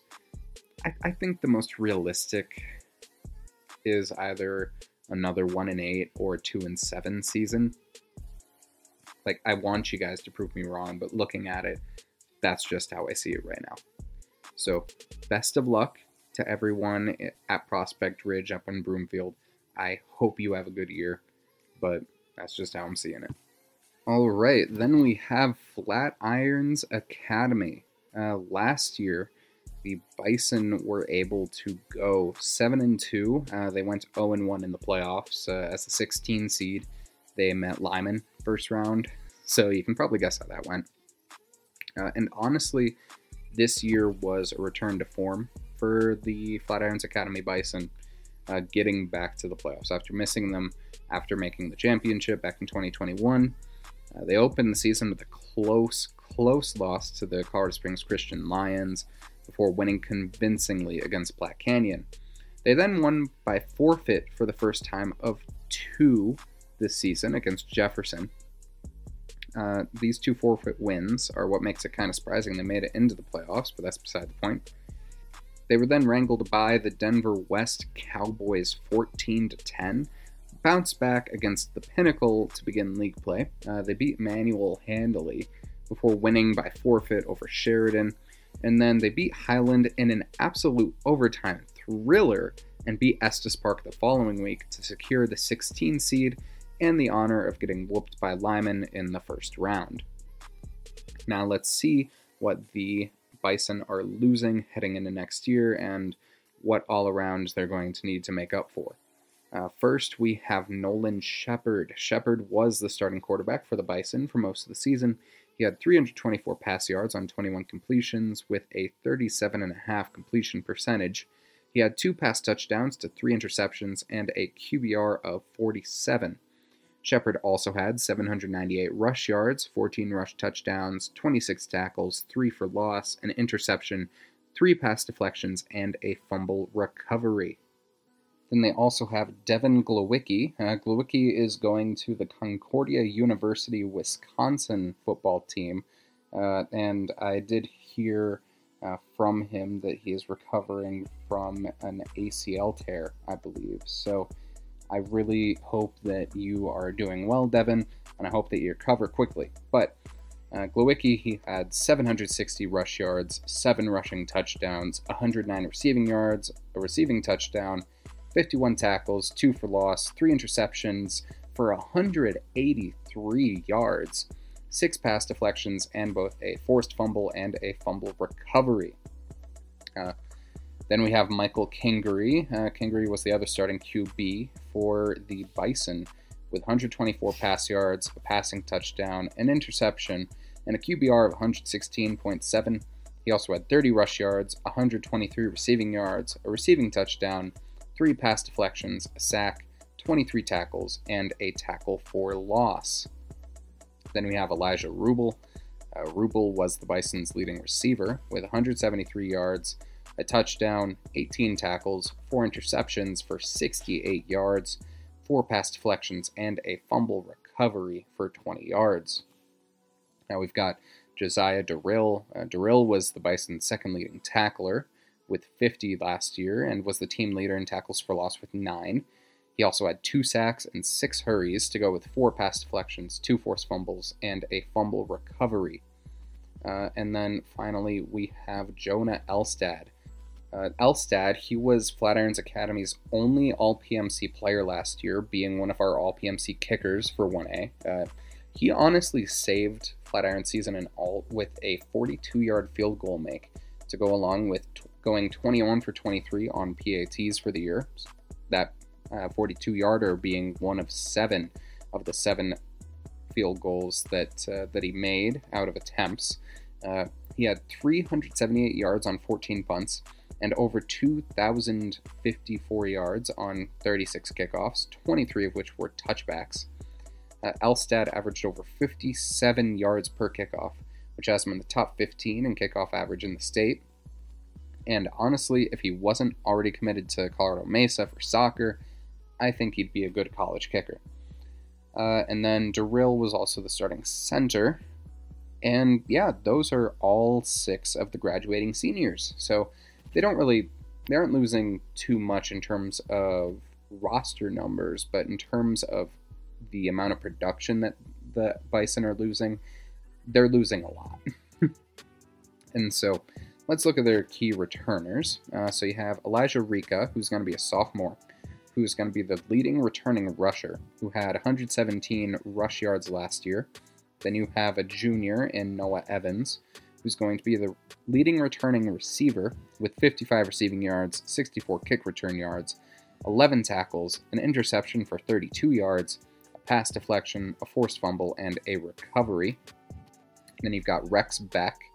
Beck had 37 rush yards, 46 kick return yards, 37 tackles, a tackle for loss, an interception for 7 yards, a pass deflection, and a fumble recovery. Judah Burgess, he's another junior who had 17 rush yards, 17 punt return yards, 37 tackles, a tackle for loss, 2 interceptions for 36 yards, and 4 pass deflections. And then, continuing with the roster review, we have the Osterman brothers. Stephen Osterman, who is the elder of the two, he's a senior this year. He had 25 tackles, 4 tackles for loss, a sack, a hurry, and 2 forced fumbles. Then we have Sean Osterman. So he's actually the larger of the 2 brothers, but he had 14 tackles, 2 for loss, a hurry, a forced fumble, and a fumble recovery. Then we have Jackson Hengst. Hengst had 21 tackles, a third of which were for loss, 2 sacks, 3 hurries, 2 forced fumbles, and a fumble recovery. We've got Parker Wilson. Parker Wilson had 14 tackles, half a sack, 2 hurries, and 2 fumble recoveries. And then we have Ryan Coulter. Coulter was the team's sack leader with 3. He had 13 tackles, a pass deflection, and a fumble recovery. And then we have a senior in James Broadworth, who should be one of the Bison's top returning linemen at 6'2", 180. Tackles play is going to be really integral to the success of the next QB in Westminster, along with the Osterman brothers and Luis Mandel. So looking at their schedule this year, one thing is for sure, and that's that Flatirons cannot rely on 2 forfeit wins again this season. First, they're going to be playing Colorado Springs Christian. The thing is that despite the Lions' Cinderella run to the Final Four last year, which they should be proud of, I do not see them beating Flatirons. CSCS is losing more, and I'm not sure how they're going to fill in for DPOY winner Nathaniel Tennyson. Although the Lions have Jace Velasquez for 2 more years, they're losing their top 3 rushers, their top 4 receivers, 11 of their top 13 tacklers, 11 of 15 players that had tackles for loss, their top 6 guys with sacks, every player with an interception, and both their kickers and punters for good measure. I mean, that is a lot of production that's crossing the stage. And so CSCS is going to be really depleted. I see the Bison pulling a Mufasa, if I'm being completely honest, in week 1. Then they'll be traveling to Bailey to play Platte Canyon the next week. The only real losses that the Huskies have is David Fouts on offense and Colton Brown on defense. The Huskies are a team on the rise, and I see this being much closer than last year. I do have Platte Canyon winning this as of now, but just slightly. I have it as another T on my scale. Next, the Jefferson Saints will come to town, which should be a win for Flatirons. Despite the ascension of Demetrius Martinez, the loss of players like DPOY finalists Sebastian Torres, Usher Payne, and Damian Worthy means that Jefferson, an already struggling team, will have to rely much more on young talent. And this is a team that might contend next year or the year after, but probably not this year. Then comes Denver West. Denver West was a score away from winning 3 separate games, which could have had them at 5-4 instead of 2-7. However, they did go 2-7, leaving their young core, I believe, hungry. Only one player who touched the ball on offense, Carlos Suazo, is graduated, and only 4 of their top 13 tacklers have graduated. And I do think the Denver West is trending up, and so I'm not sure that Flatirons is going to have enough to match them here, especially given that Denver West was able to edge them last year. Next, we have the Wolves of the Pinnacle, another team who only won 2 games last year, one of which was a forfeit. Further, they're losing their quarterback, their offensive playmaker of the year finalist, Noah Estes, and 8 of their top 13 tacklers.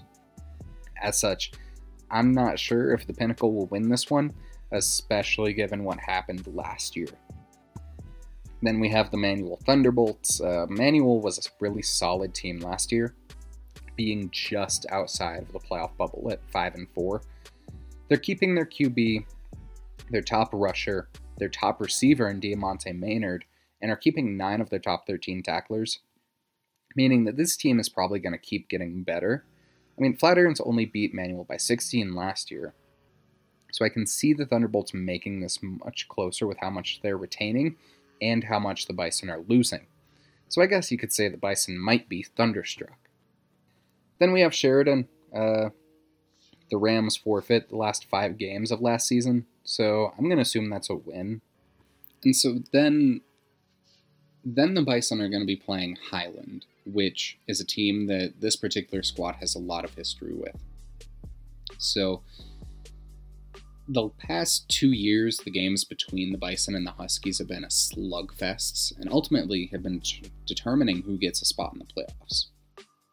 However, much like Manual, Highland is only really losing one piece in their skill offensive positions in Josh Delaney and All-PMC lineman in Wyatt Woods, and 1 of their top 13 tacklers. I see Highland as a vastly improved team next year, so I see the Huskies mushing the Bison when it comes down to it. Because the Bison needed every ounce of what those seniors had last year. And without those guys were the main difference makers. So I see Highland retaining a lot more of their dudes. And then finally, we do have the Estes Park Panthers. Estes Park went 7-2 and somehow missed the playoffs last year, which means that they are going to be really hungry. Estes Park is likely to be another contender for state in this league alone, because they have 1A MVP finalist Ryland Reitz, the Opoi finalist Jose Gonzalez, and they're just gearing up for another run. They're retaining 270 tackles, 6 sacks, and 8 interceptions. And I do think that this is going to be a game that Flatirons drops. Worst case scenario for the Bison, I see this team going 4-5. Best case, this is going to be a 6-3 season. I think 5-4 is much more realistic because looking at the games against Platte Canyon and Manual, I think they go 1-1 in that. I don't think they lose both.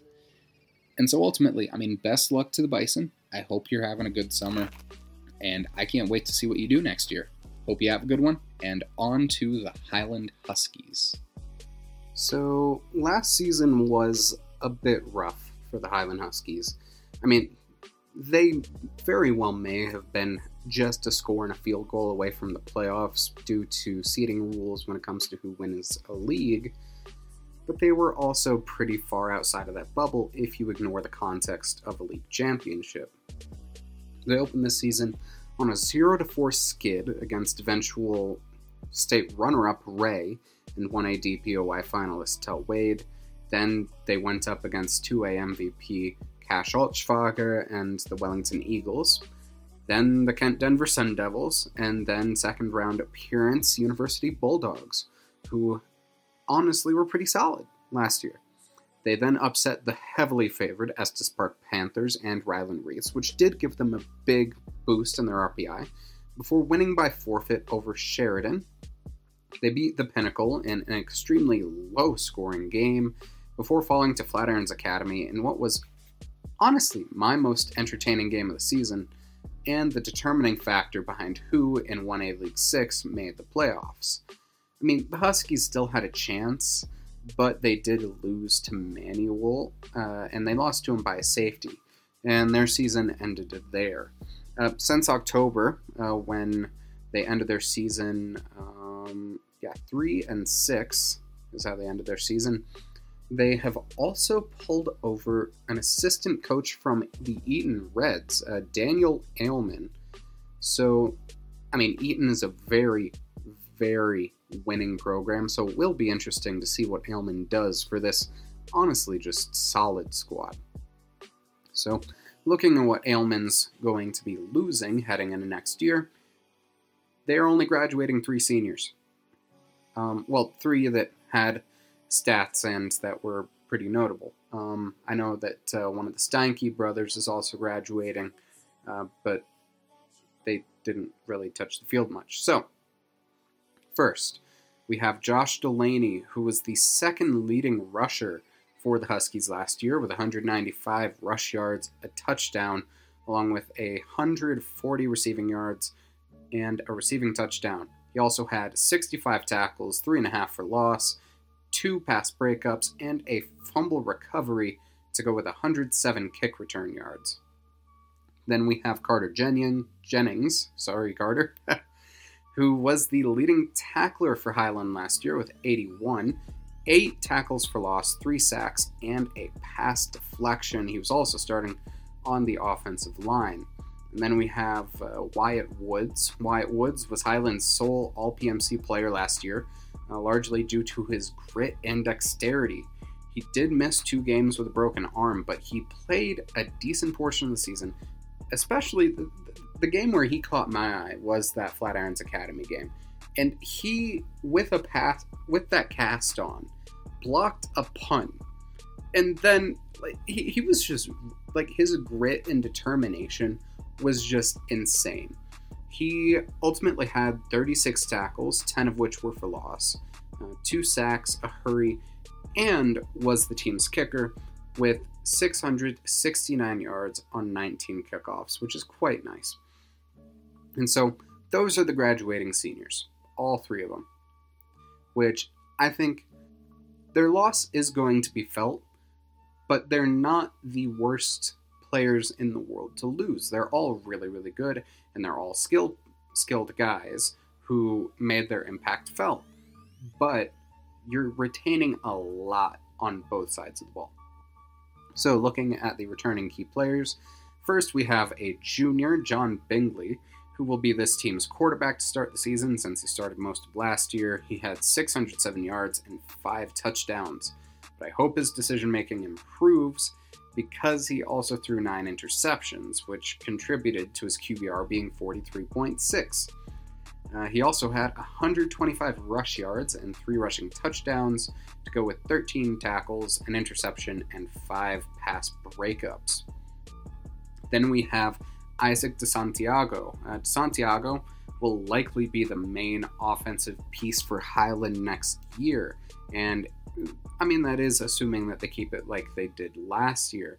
I mean, DeSantiago was the Huskies' leading rusher with 589 rush yards, 3 touchdowns, 142 receiving yards with 2 touchdowns, 32 tackles, a tackle and a half for loss, 216 kick return yards, half a sack, and 3 pass breakups.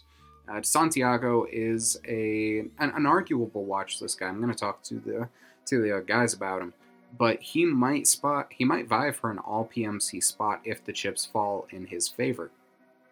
Then we have Brogan Palmer.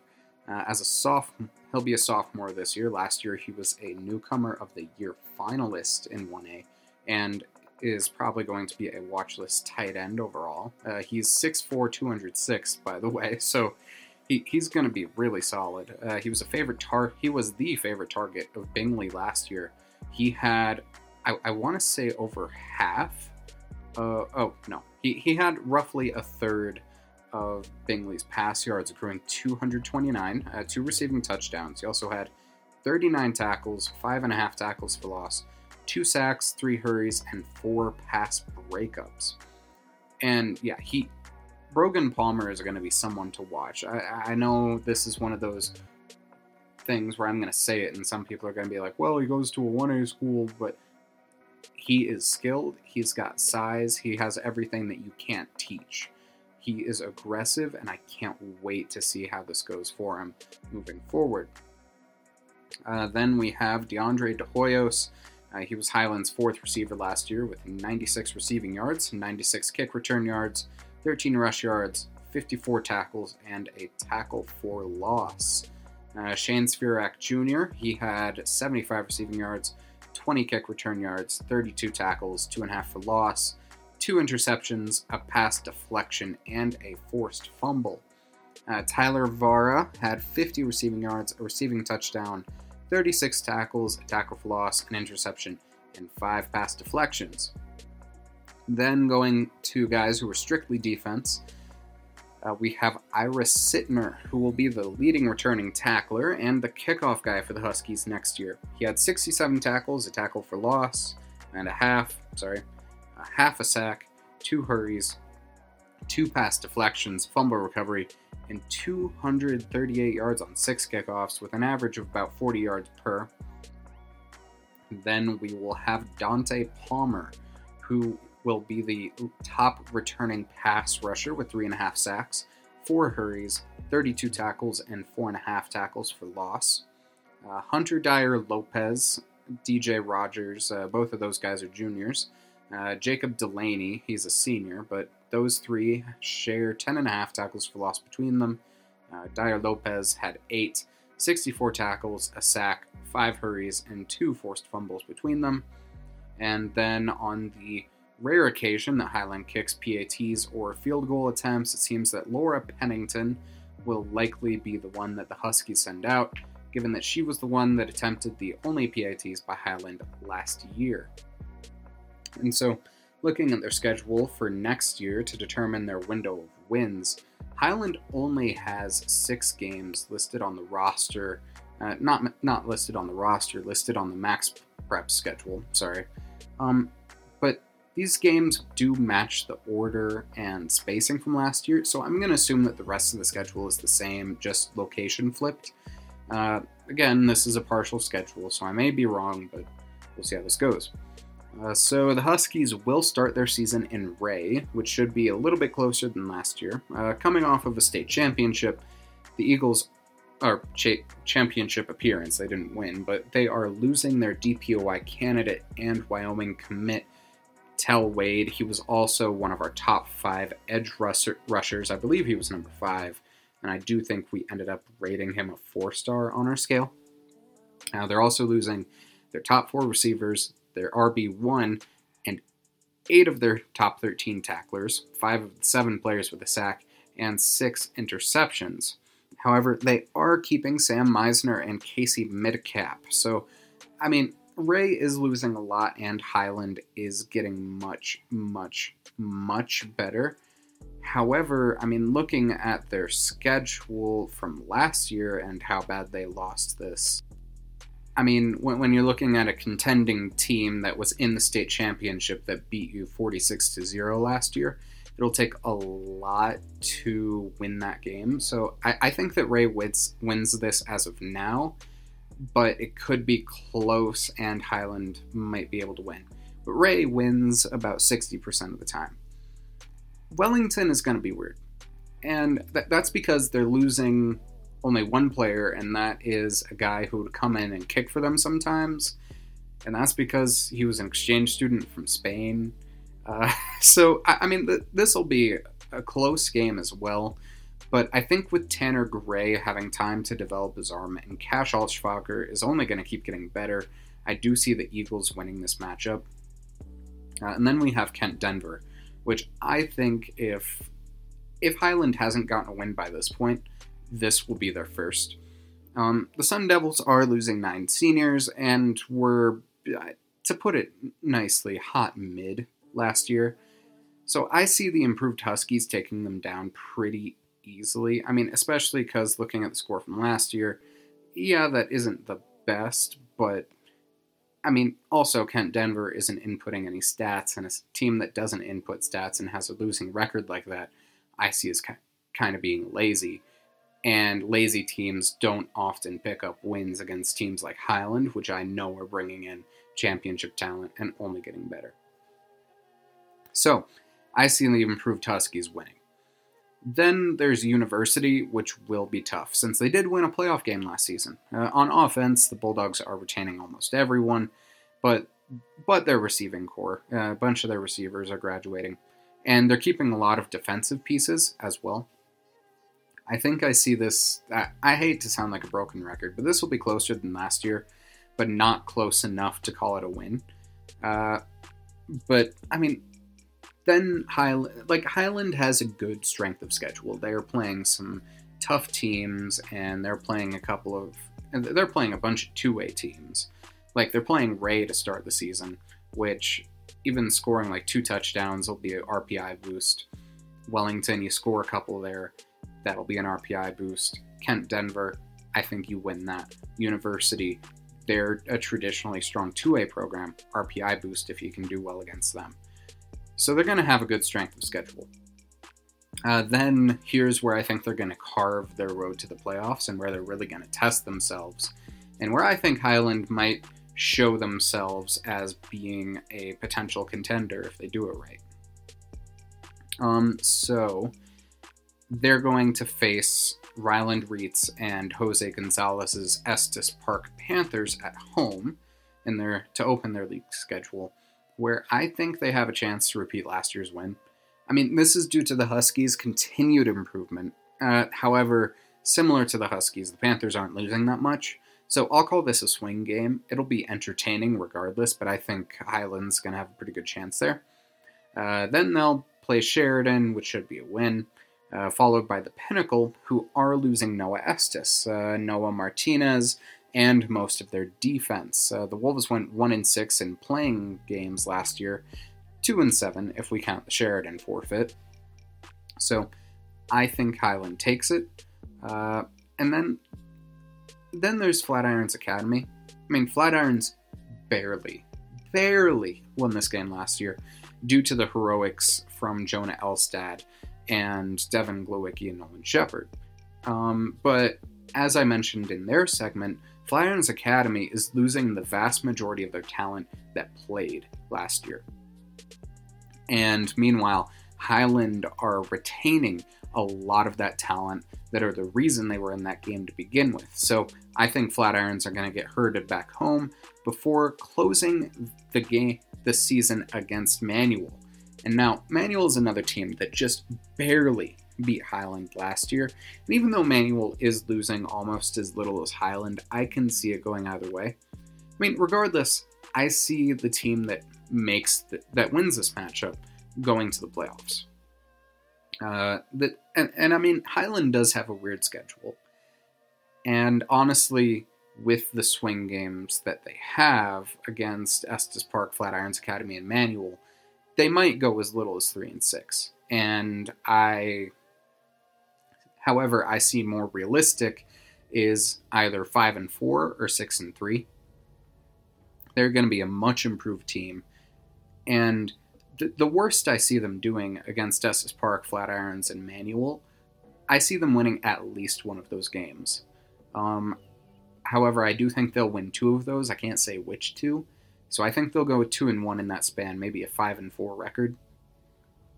But here's where we start to get to some, like a little mini rant that I have. Okay, so yeah, with the new coaching staff, everything is probably going to change. And, I mean, the only games I have them really, like, losing in my mind are a team that are the reigning state runner-up, a team that I think will make the 2A playoffs with one of the best players in the state. Yes, I said that. And a consistent 2A playoff powerhouse. Even in those games, I can see Highland pulling off a potential win. And the other team winning maybe 60 to 70% of the time. And that's still a quarter of the time that Highland does win. And now, regardless, I wish all the folks in all well this season, and I'll probably be at the Manual game later. But here's where we have like a little divergence.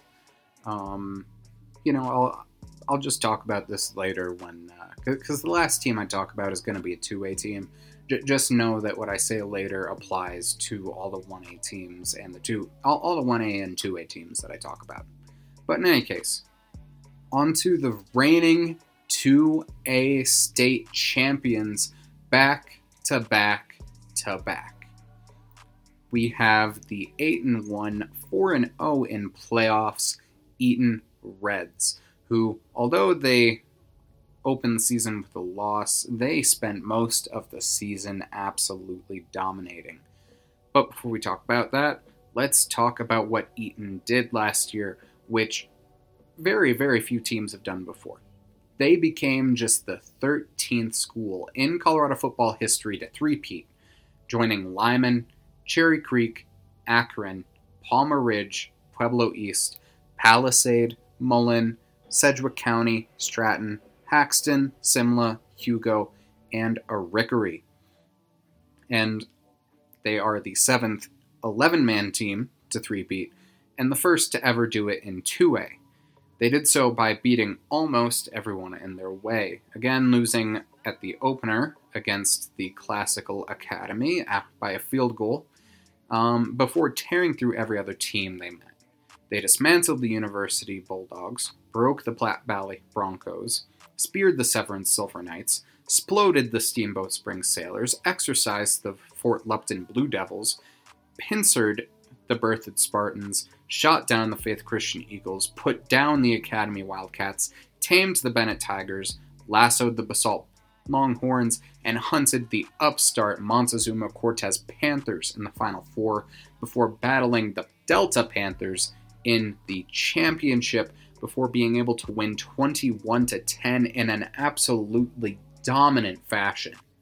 Now, they say never to doubt the heart of a champion, so let's see if the Reds need to worry next year.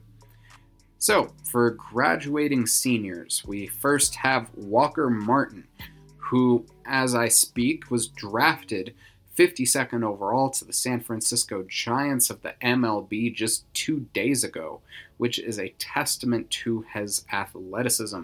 The 6'2", 175-pound quarterback threw for 2,076 pass yards, 34 touchdowns to 5 interceptions, and had a QBR of 135.6, along with 542 rush yards, and 7 rushing touchdowns.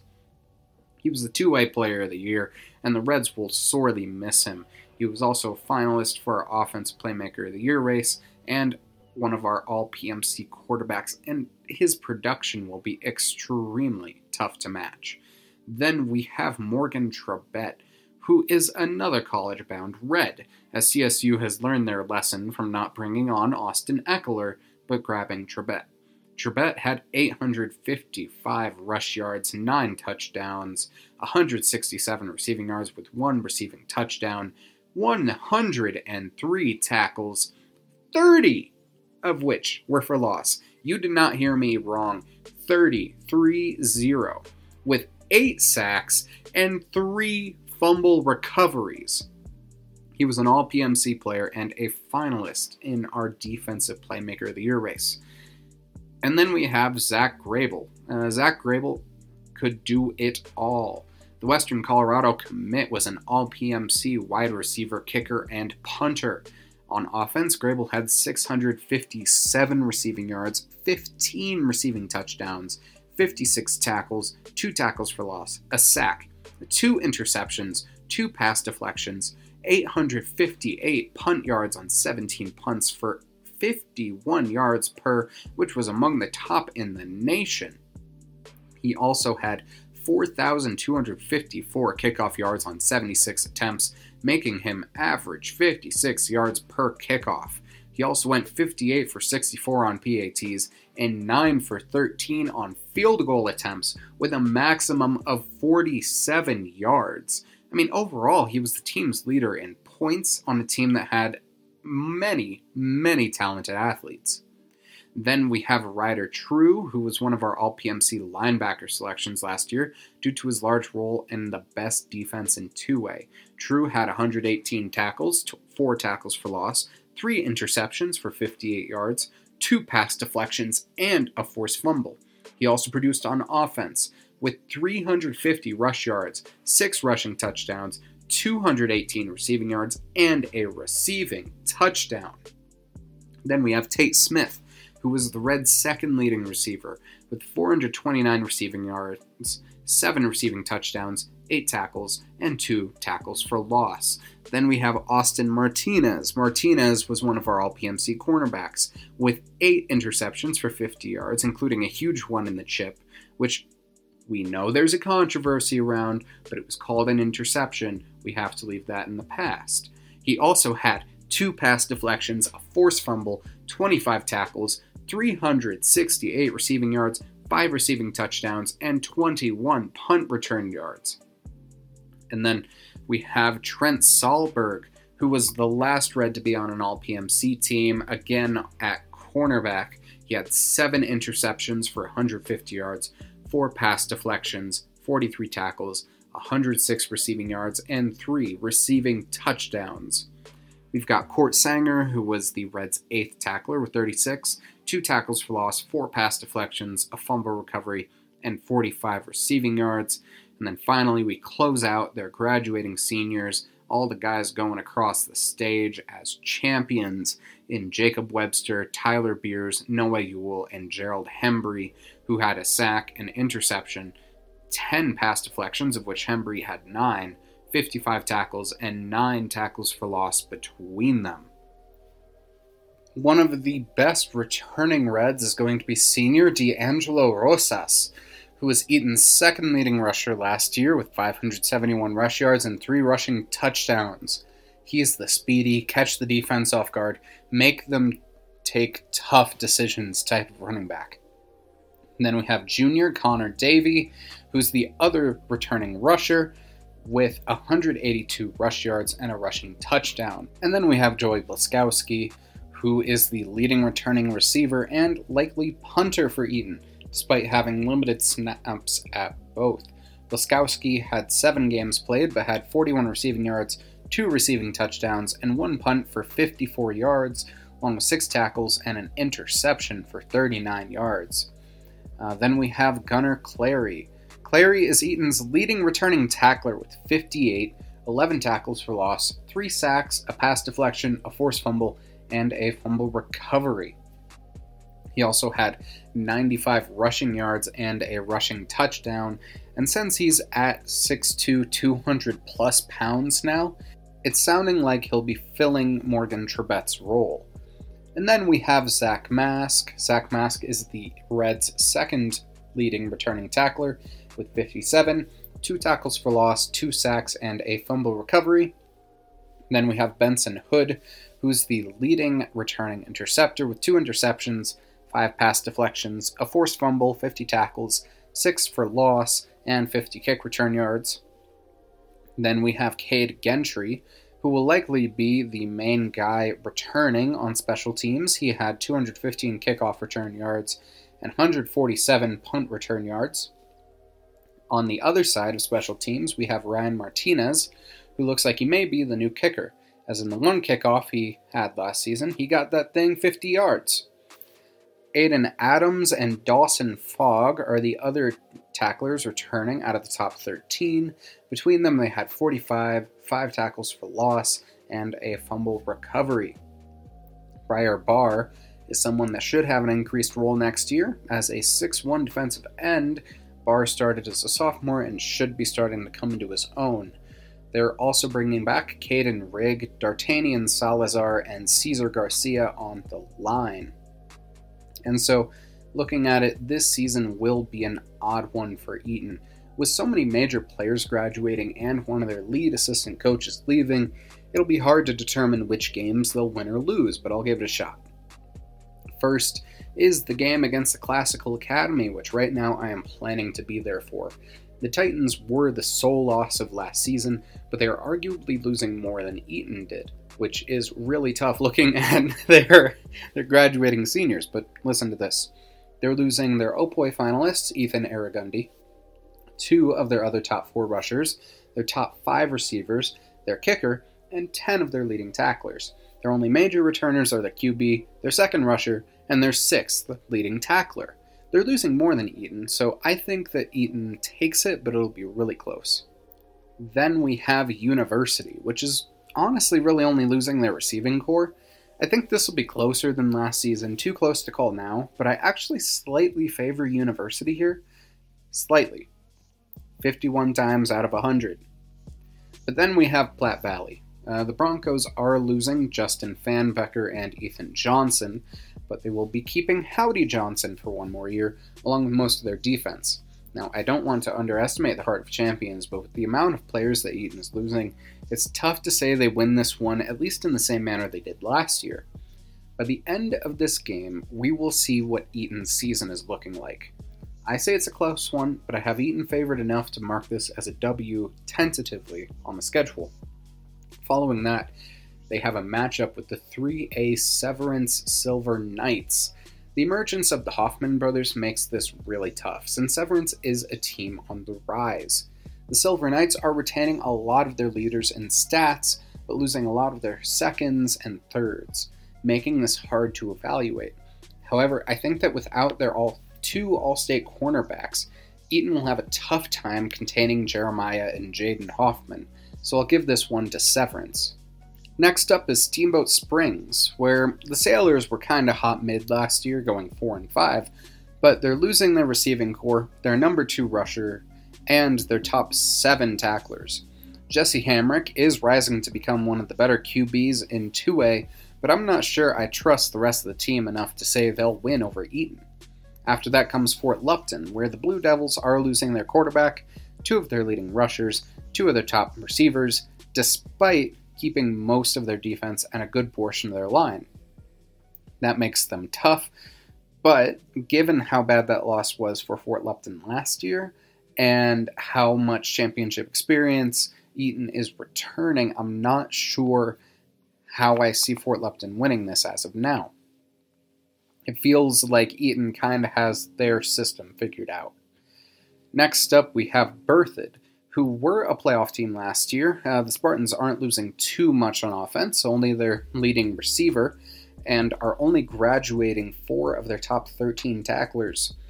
This was closer than most of Eaton's games last year, and I can honestly see it going Berthoud's way. I think this one will be pretty close, but it could be an upset. Then come the Forge Christian Fire, who we talked about them a little bit earlier, but they were not good last year, going 2-7, but they're not losing too horribly much. They're keeping their top 2 running backs, 2 of their best receivers, their kicker, and 9 of their best tacklers. I think this will be a closer game, but I have confidence in Eaton to win this based on experience and the pressure that they will undoubtedly have at this point in the season. Finally, they'll face the Academy Wildcats. The Wildcats are losing All-PMC wide receiver Derek Reel, All-PMC linebacker Corbin Miller, who was also a DPOY finalist, MVP finalist Isaiah Elliott, and 9 of their top 13 tacklers. I think that with the Academy having lost that many pieces, it'll be close, but Eaton will pull out the win. This makes it a minimum of 6-3 and a maximum of 8-1. However, I will say that I don't know how this season will look.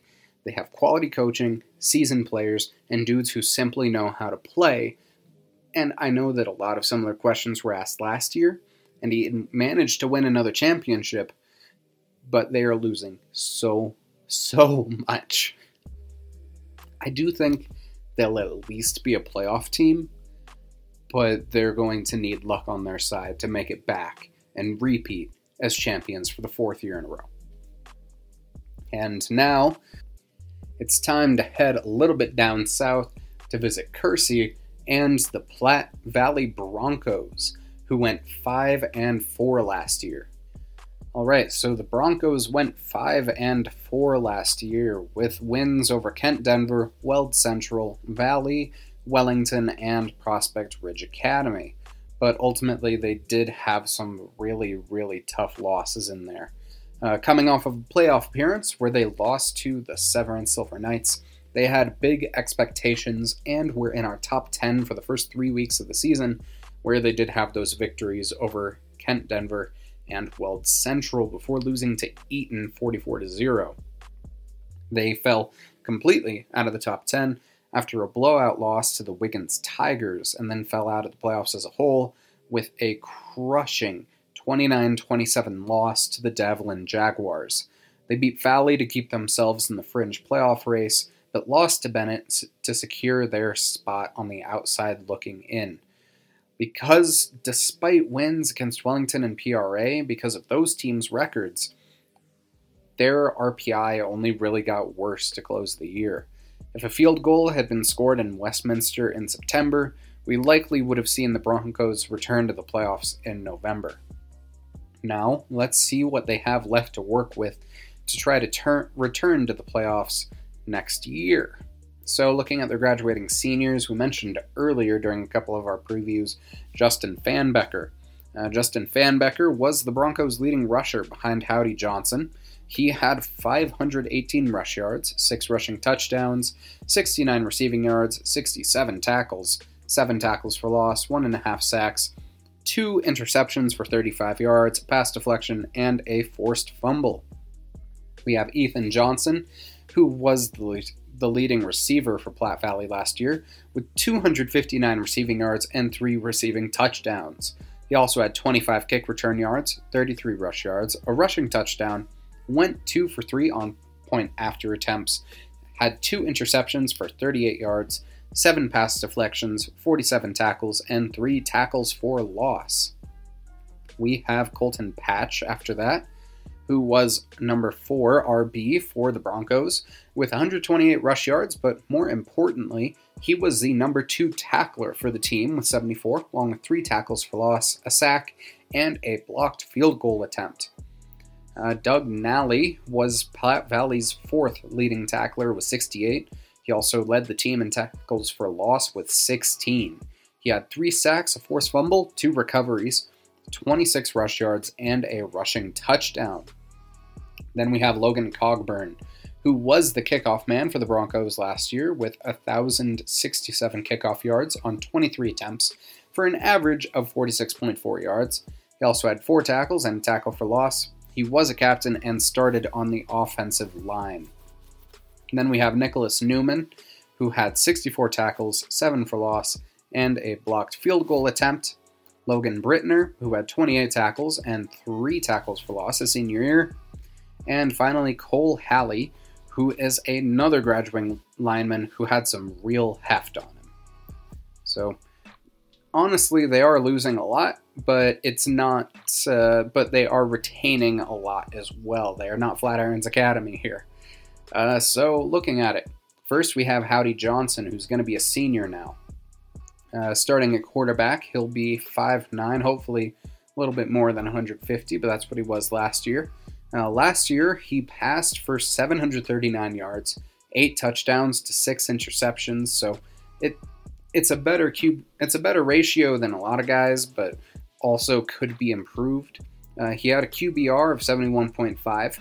He also had a 1,000-yard rushing season with 1,017, 8 rushing touchdowns. He also had 52 kick return yards and 15 tackles. This is a team that lives and dies by Howdy, which, by the way, Howdy, you have got a kick-ass name. You sound like a goddamn cowboy.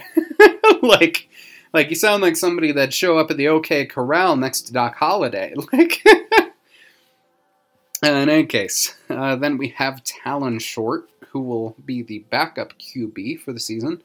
For some reason, still don't know why, he started the game against Wiggins, where he went 1 for 4 for 16 yards and a touchdown, while also throwing a pick.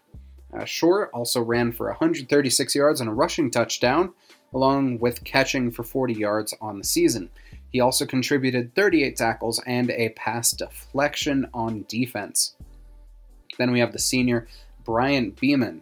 On 17 carries, Bryant Beeman amassed 118 rush yards and a touchdown last year, along with 20 receiving yards, a receiving touchdown, an interception for 10 yards, a pass deflection, a fumble recovery, a blocked field goal, and was the team's leading tackler with 99, 12 of which were for loss, which was second highest on the team.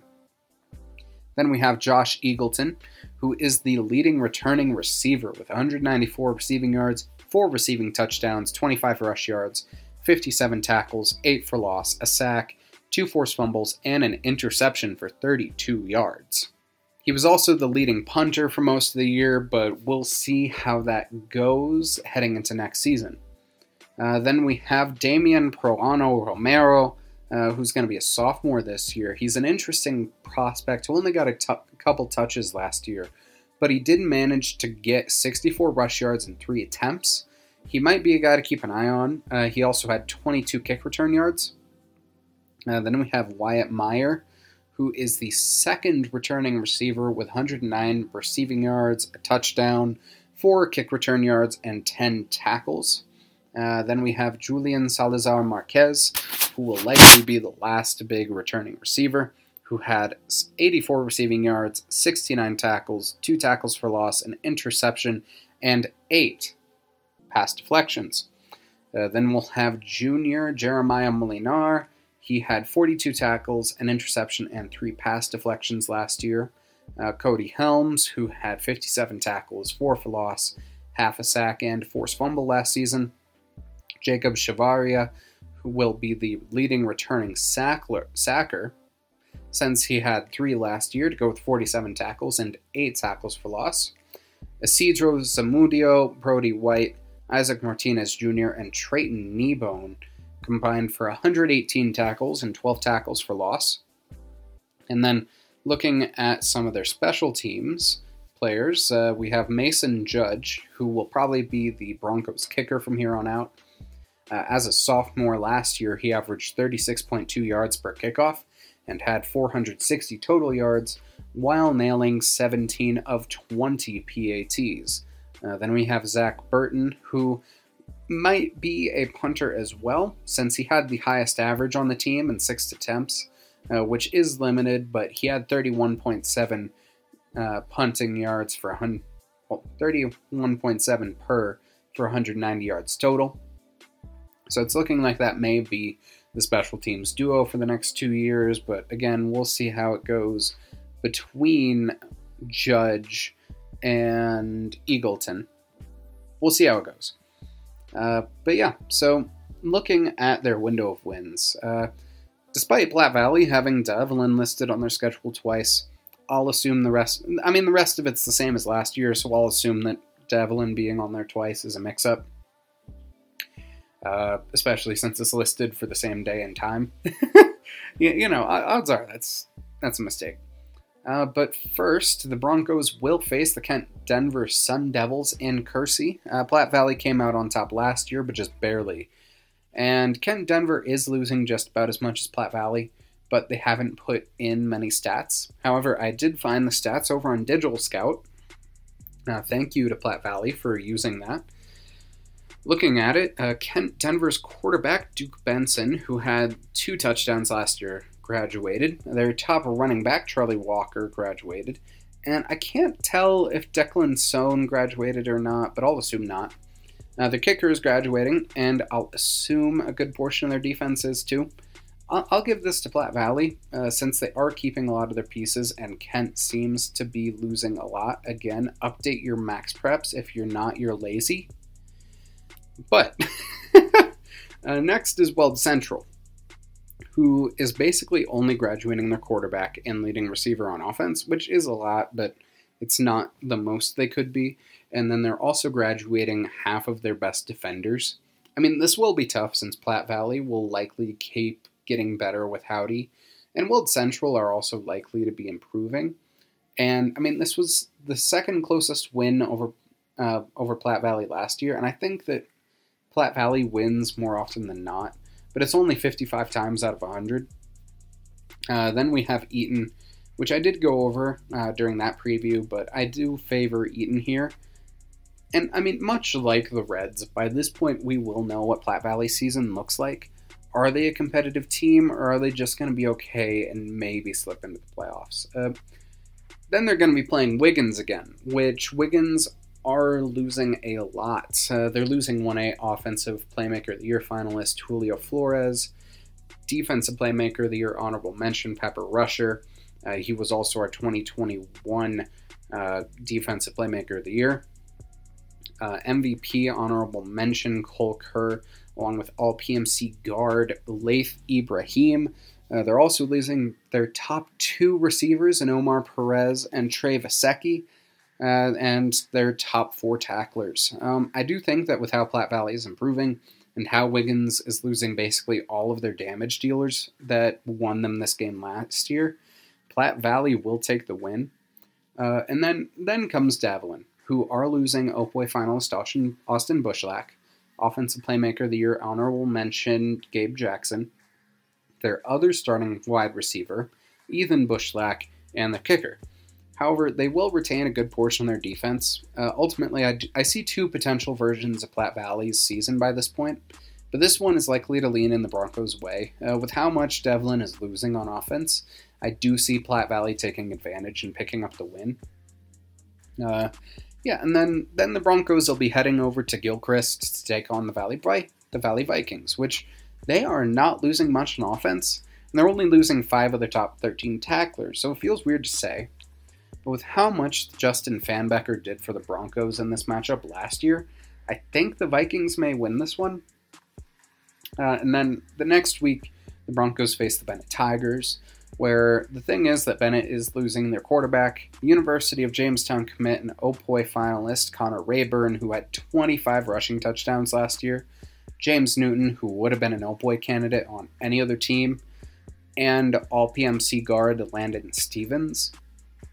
I mean, this game was a devastating loss for Platte Valley last year. I want to say it was about 36 points. And I mean, with how much firepower the Tigers are losing, the Broncos may pull this out. They're losing most of the production that won Bennett that game last year. So I think Platte Valley might pull this out. Then we have Wellington, which is going to be really tough, because the dynamic duo of Cash Altschwager and Tanner Gray is going to cause trouble. And then with Tanner Smith, Ian Allison, and Braden Pollier holding it down on defense, I think this one will be really close. I can see it going either way. Finally, we do have the Miners at Prospect Ridge Academy, and I can see it based on the 2 versions of Platte Valley's season I have in my head. The season where they're really good and the season where they're kind of okay. I can see this either being a blowout for Platte Valley or a game 82 type scenario, like I said in the Prospect Ridge preview. I'm going to assume for this preview that Platte Valley is going to improve and say that the Broncos win this 9 times out of 10 in the good version of their season. So ultimately, This makes their season a minimum of 5-4 and a maximum of 8-1. However, I do feel their realistic total is closer to 6-3. 8-1 is their everything goes right, no injuries, nobody goes down, nobody messes up too bad. This is their best case scenario. Let's see which way the Broncos take of those two seasons, and we'll see if they return to the playoffs in the last chance that Howdy Johnson's Platte Valley Broncos may have in this regime. Fingers crossed, best of luck, and on to the next. Here we have my alma mater, so I will admit I'm a little bit biased here, but I try to keep it as far out of here as I can. The Manitou Springs Mustangs, who went 3-6 last year, losing the season opener to Rye after being up 20-0. That they lost that one 28-20 before battling off the first 3-game fall win streak since 2014, where they made the Final Four. They beat Valley 36-35, beat Rocky Ford 46-12, and beat Prospect Ridge Academy 43-32. But they did not win again for the rest of the season and did not win a home game last year. They lost to Woodland Park 35-0 after shutting out the Panthers in the first half. Lost to Florence 60-0, lost to Alamosa 54-12, lost to La Junta 42-6, and lost to Lamar 33-6. So they just had a tough go of it to close out the season. Which, I mean, it is tough because of the teams in the league that they did face. 3 of them were playoff teams. La Junta was like the 18 seed on the Selection and Seeding Index, and Lamar was trending up. So it is tough. The 2A Tri-Peaks is one of the tougher leagues in the state, in my personal opinion, in 2A at least. But let's look at what they're going to be losing heading into next year, and then we can assess what they're going to be looking like heading into the 2023 season. So first, we have Tyler Maloney, who was the starting running back for most of the year and then transitioned over to wide receiver later on. He had 492 rush yards, 8 rushing touchdowns, 458 receiving yards, 3 receiving touchdowns, 3 tackles, and was all around the offensive engine of the team. And his near 1,000-yard season is the accumulation of a very solid career. Then we have Evan Shear. Shear had 727 receiving yards, 4 receiving touchdowns, 48 rush yards, 25 tackles, 4 interceptions, and a fumble recovery. Shear was a transfer from Air Academy, whose air game and speed did add a dynamic level to the Mustangs game.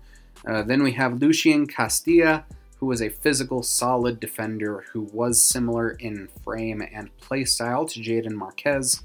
And then we have Matthew Barton, who was the starting center. And that's all. Manitou Springs is only graduating 4 seniors, leaving the other 39 players on the roster to fill in where needed. I mean, think of it like this. There are teams where they're losing 10 of their top 13 tacklers. Meanwhile, Manitou is only losing 4 players total. So they have a lot to work with here, especially compared to some of the other teams in the league. So, returning key players. Under center, we're going to have senior quarterback Nate Gensel at 6'4", 200 pounds. Gensel, he had 1,360 yards on 102 completions last year, but he did have a negative touchdown-interception ratio, 9-10. Yes, it was a radio. No, I'm just kidding. He had a QBR of 62.5 and negative 30 rushing yards. So, I mean, Gensel, he isn't the best when it comes to rushing, but hopefully with one more year meshing and another offseason to prepare with his guys, they should be in much better shape moving into next year. Then we have Braden Dowling, who is both on offense and defense, one of the better statistical edge rushers in the state. I mean, the reason I say statistical is because Based on what I have found, he had 26 hurries last year, which is among the best that I have seen. He also had 75 tackles, 10 of which were for loss, 4.5 sacks, a PAT block, 8 pancake blocks, and 2.5 fumbles caused. All around, Dowling should be a high-value player for the Mustangs. Then we have Logan Moore, who is a 6 foot, 210-ish pound junior who should be taking over the role of running back. He had 335 rush yards last year, 4 rushing touchdowns, 46 tackles, 11 tackles for loss, a sack, a fumble cause and recovery, and he was also one of the main sparks in that game against Valley, because the play that sticks out as one of the top plays of the season last year for me is when Kyan Bunker, who we'll talk about here in a minute, he blocked a field goal, and then Moore picked it up and managed to take it to the house for about 85 yards, which, I mean, ultimately in a 1-point game, that is everything. Then we'll also have Hallen Hale, who is going to have 2 interceptions and had a touchdown interception as well. Then we have Kyan Bunker, who blocked kicks in 3 straight games last year, had 1 fumble caused, 1 sack, 32 tackles, and 5 tackles for loss. Then we have Sam Fournier, who was injured for most of last year, but as a sophomore in 2022, he had 150 receiving yards, and last year he had 17 tackles in 6 games. Then we have Asher Levine, who had 19 tackles last year. And then other players of note include junior Preston Rhodes, sophomore Leighton Little, junior Ben Perkins, and sophomore Gage Williams, who had 43 tackles and 70 yards combined. Liam Bowie will likely be playing center, and I believe Kate Johnson will be playing kicker in terms of field goal attempts and PATs. Other linemen who will be returning are Jaron Hall, Christian Gabrick-Sanders, and Dylan Gates. Hall, in particular, I believe is going to be a power player for the Mustangs, one of the beefiest guys on the line from what I saw last year. And then, I mean, the thing is, this is where it gets tough. Because last year, the Mustangs did have their first 3-game win streak in a fall season in almost a decade. And this is the seniors on this year's roster are the last guys who were on the championship roster just 3 years ago now, in the spring of 2021. I mean, looking at it, they do have a chance to return to the playoffs, assuming that there hasn't been a major scheme change, and assuming that guys haven't changed position too much.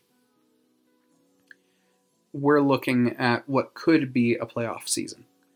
So, first, they're going to be opening the year against the Valley Vikings, which I could see going either way, depending on how the game is. And, I mean, Valley is going to be retaining a lot. I mentioned this briefly earlier. They're going to be keeping their quarterback. They're going to be keeping basically their entire offense, most of their defense. I see this being kind of a slugfest. And then, kind of depending on how this game against Valley goes, I think that's going to be kind of how that game against Rye goes. Because looking at it, the past couple of years, that it kind of sets the tone of the morale. And then, yeah, I see Rye being close. Rye is returning a lot of their impact players, but Manitou has come really close to beating Rye for the past 2 seasons, and if the trend holds and the Mustangs can maintain a lead, I can see it going either way. And this is despite the Thunderbolts' success last season. I believe they did make the playoffs last year in 1A, but we'll see how it goes.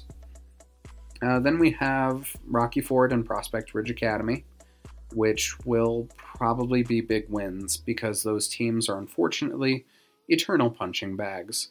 with Prospect Ridge having never made the playoffs, and I mean, Rocky Ford, their last playoff appearance, was a 57-6 loss in the first round against Holyoke in 2019. And then here we have a hot take. But I think that Woodland Park will be a win.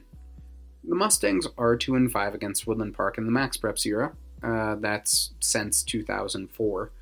That has been logged. With their last win against the Panthers being in 2018. However, with all of the stuff going on with Ken Witt, I am hearing whispers of a decent portion of Woodland Park transferring out, which leaves Manitou as the only realistic option for students to go to for school. I mean, if you live closer to Divide or in the unincorporated areas of Teller County, yeah, you might go to Cripple Creek, but Cripple Creek does not exactly have the best school. Cripple Creek Victor, that is. And so that kind of leaves Manitou as the only other option. And so I could honestly see a good amount of Woodland transferring down UPass. And the thing about this as well is that I have heard whispers of as much as a quarter of Woodland Park transferring out. And so this may not impact Manitou's success this year due to the Chassa transfer rules, but it might leave Woodland depleted for that matchup. At the very least, I do see this being closer than last year. Again, the Mustangs did hold the Panthers scoreless in the first half. They just ran out of gas. And I mean, I don't see that happening again. The past 2 years, it's been the same story where they keep it close until halftime or until the end of the third quarter. And then all of a sudden, Woodland Park blows the doors open. I think the Mustangs might have finally learned that lesson. So we'll see how it goes. And then Manitou will travel to Florence, which is going to be tough. Because, I mean, the Huskies are losing Levi Paxton and guys like Gage Goodall. But also, Florence won 60-0 last year in Manitou, which it's tough to say that with a game like that, you're going to win the next matchup. It'll be closer, and I see Manitou having the potential to win, maybe about like 35, 40, 45%. Assuming that there hasn't been like major changes in the scheme and whatnot, but I honestly see Florence taking that right now. And then we have Alamosa, which I honestly have as a toss-up. Alamosa's losing the Jones brothers, Jace Quintana, Javi Gonzalez, and Cody Lopez, who were pretty big for them last year. And they did beat the Mustangs pretty handily. But the Mean Moose are losing a bunch of the main reasons for that. And I do not trust Alamosa to come back when down. Let's say they go down let's say they go down 2 scores. I do not see Alamosa coming back from that. So whoever scores first wins this game, really. And I can see it going either way. Before we get to La Junta, which is another odd one. The Tigers are graduating Jeremiah Martinez, who was their leading rusher and who did carry the Tigers after Luke Garner got hurt midseason. Luke Garner was a quarterback. And Martinez was also the Tigers' leading receiver with over 20 tackles as well. And they're losing their third leading tackler in Andrew Rosso Jr. But I think La Junta might have a good... I think they'll win. They are returning Garner and then Trevor Johnston as well as most of their top defenders, along with a good portion of their offense on a team that beat Manitou by a few scores last year. And given that without Garner last year, this was a team that was just barely on the outside looking in. So I can see La Junta winning this. I can still see a world where Manitou does win this. It's just La Junta wins more often than not in my book. And then we finally have the Lamar Thunder, which A, I'm so glad that you guys finally changed your name, but B, they're an intriguing team. They did only go 2-7 last year, but 3 of those 7 losses were games that Lamar only lost by 1 possession, and 2 of those they only needed as a safety to tie, a field goal to win. They were only 3 points away from beating the 10-seeded Woodland Park Panthers the week prior to the matchup with Manitou, and they had done pretty decently against some of their other teams prior to that. So looking at their schedule, they were on the up and up. And, but this is where it gets tough, because they're losing Brendan Sneller, who was a Defensive Playmaker of the Year finalist, the two-way tackles leader, and their leading receiver. They're also losing Tyler Widener, Garrett Williams, Zach Forbes, Atsin Villalobos, and Adam Montez, among others. So I can kind of see this going either way, since Lamar was trending up at the end of last season, but Manitou has also gained a lot of experience, and Lamar has graduated out a lot of their impact players. Plus, that drive, Manitou's going to be having to go to Lamar, and that drive is always, for lack of a better term, a pain in the ass. I was the team's basketball manager for 2 years, and those drives out to Lamar and the Hunter, good lord, because they have to make that drive, but to every other team that they're going to be playing, I don't get it. It hurts to make that drive. But in any case, the travel factor is nothing to sniff at. So honestly, this leaves a floor of wins as 3-6. 3-6, and then a ceiling of 7-2. Either way, this should be better than the past 2 seasons on paper. If Gensel is able to avoid turnover problems, and the receiving core does pretty well, and the line is a bit more physical, I can see the Mustangs securing a playoff spot, though likely to have to travel if they make it that far. If turnovers continue to be a problem, they had 26 last year, and the run defense doesn't shore up because I was looking at the stats. They allowed 30 rushing touchdowns last year compared, they actually had more passing yards than the other teams that they played did. It's just that they had almost 500 less rushing yards last year. So if the run defense doesn't shore up and the turnovers don't stop, then this may be a repeat of the past couple of years. But I see it being more likely that this is a solid playoff team.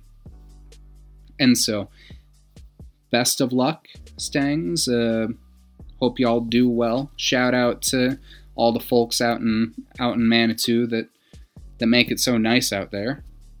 But on to the next. Heading right up Ute Pass to Woodland Park, who had a really, really good year last year. So Woodland Park, they were 6-4, which is continued improvement in the 3rd year of Chad Drummond as head coach.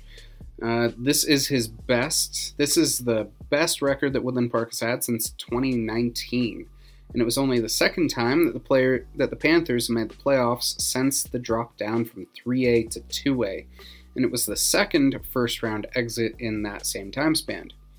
Woodland Park opened the season with a loss to Summit in Frisco before going on a 5-game win streak against Salida, Mitchell, CSCS, Manitou Springs, and La Junta. They then lost to Florence, beat Lamar, and lost to Alamosa and Basalt to close out the season.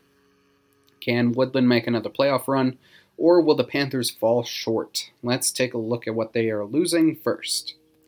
First, we have Aiden Hernandez, who was the main playmaker for Woodland Park last year. He had 47 pass yards, 663 rush yards, 8 rushing touchdowns, 80 receiving yards, 28 kick return yards, 71 tackles, 18 for loss, 9 sacks. All of the previous are team highs on defense. 10 hurries and a forced fumble. Then we have Caleb Graves. Graves had 240 rush yards, 2 rushing touchdowns, 13 receiving yards, a receiving touchdown, 58 kick return yards, 37 tackles, 2 for loss, and a sacks.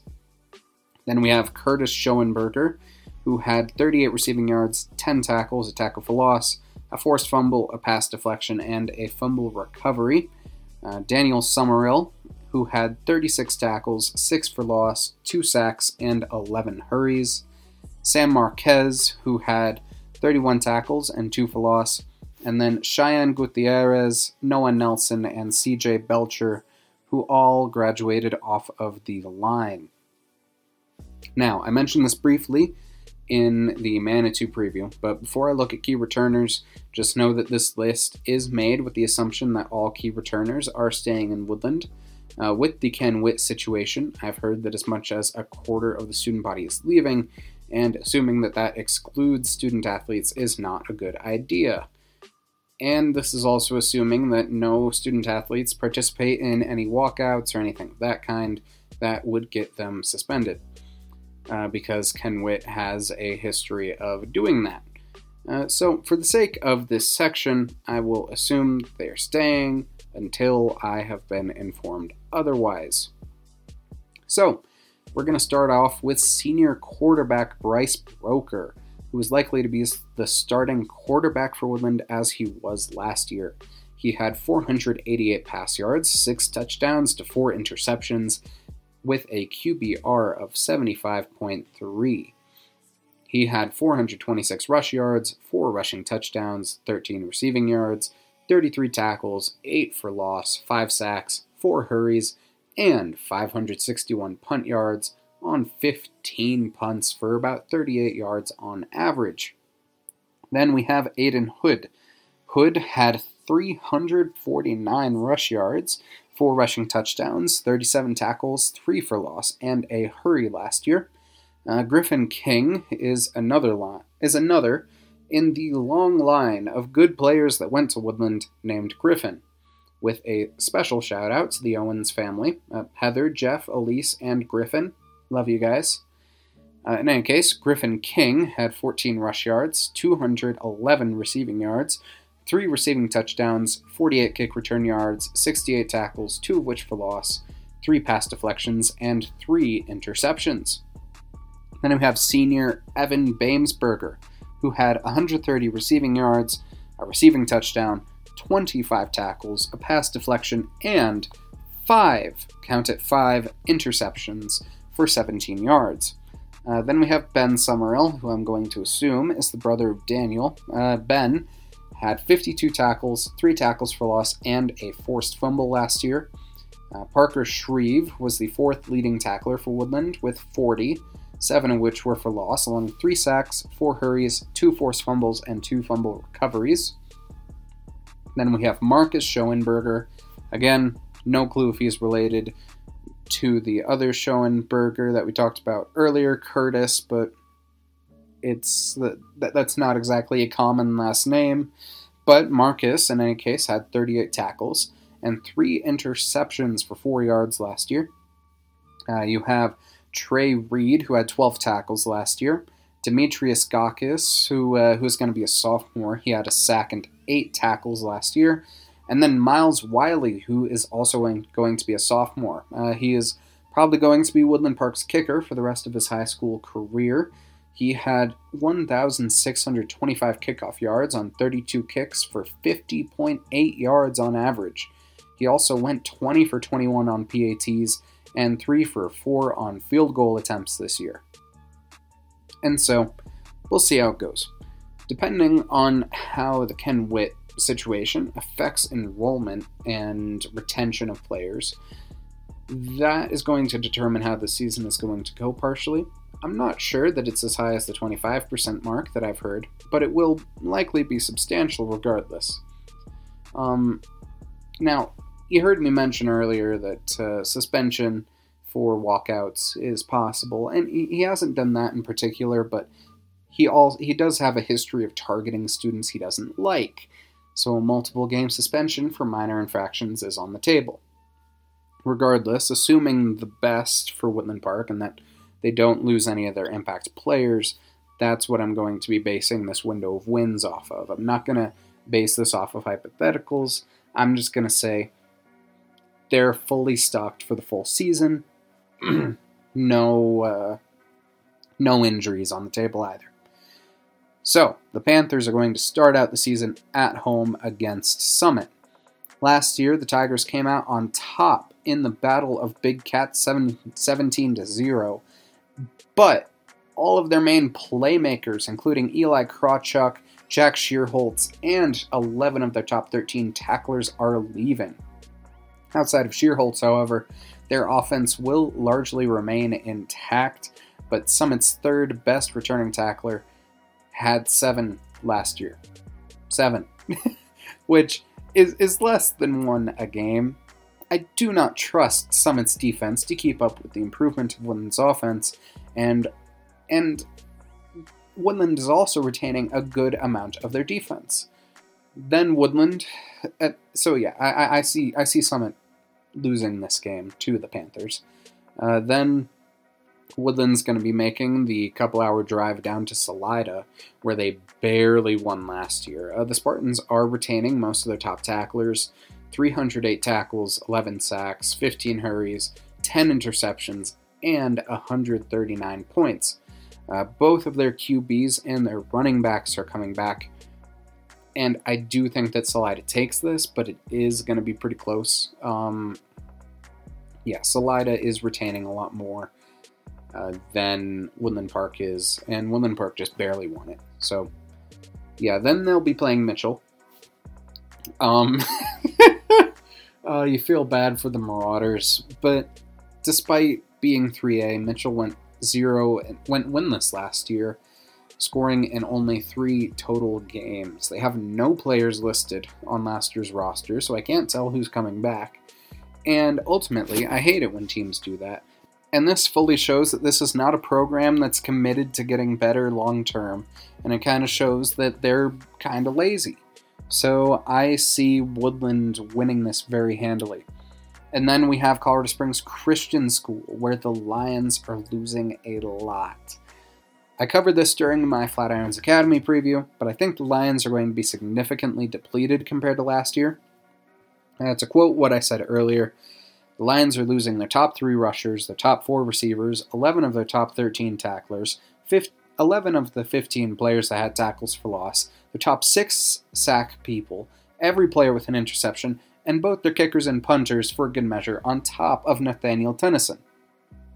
And Woodland just handled them last year, so I see the same happening again, despite Jace Velasquez's best efforts. Then comes Manitou Springs, which is always a heated rivalry, and I covered this one like 5 minutes ago, but I feel weird about this, because assuming that Woodland Park keeps all their pieces, Woodland is improving at about the same rate that Manitou's improving, and the Mustangs did hold the Panthers scoreless in the first half last year, and with the Panthers losing Aiden Hernandez, the player that did the vast majority of the damage last year, I do think Manitou will pull it out.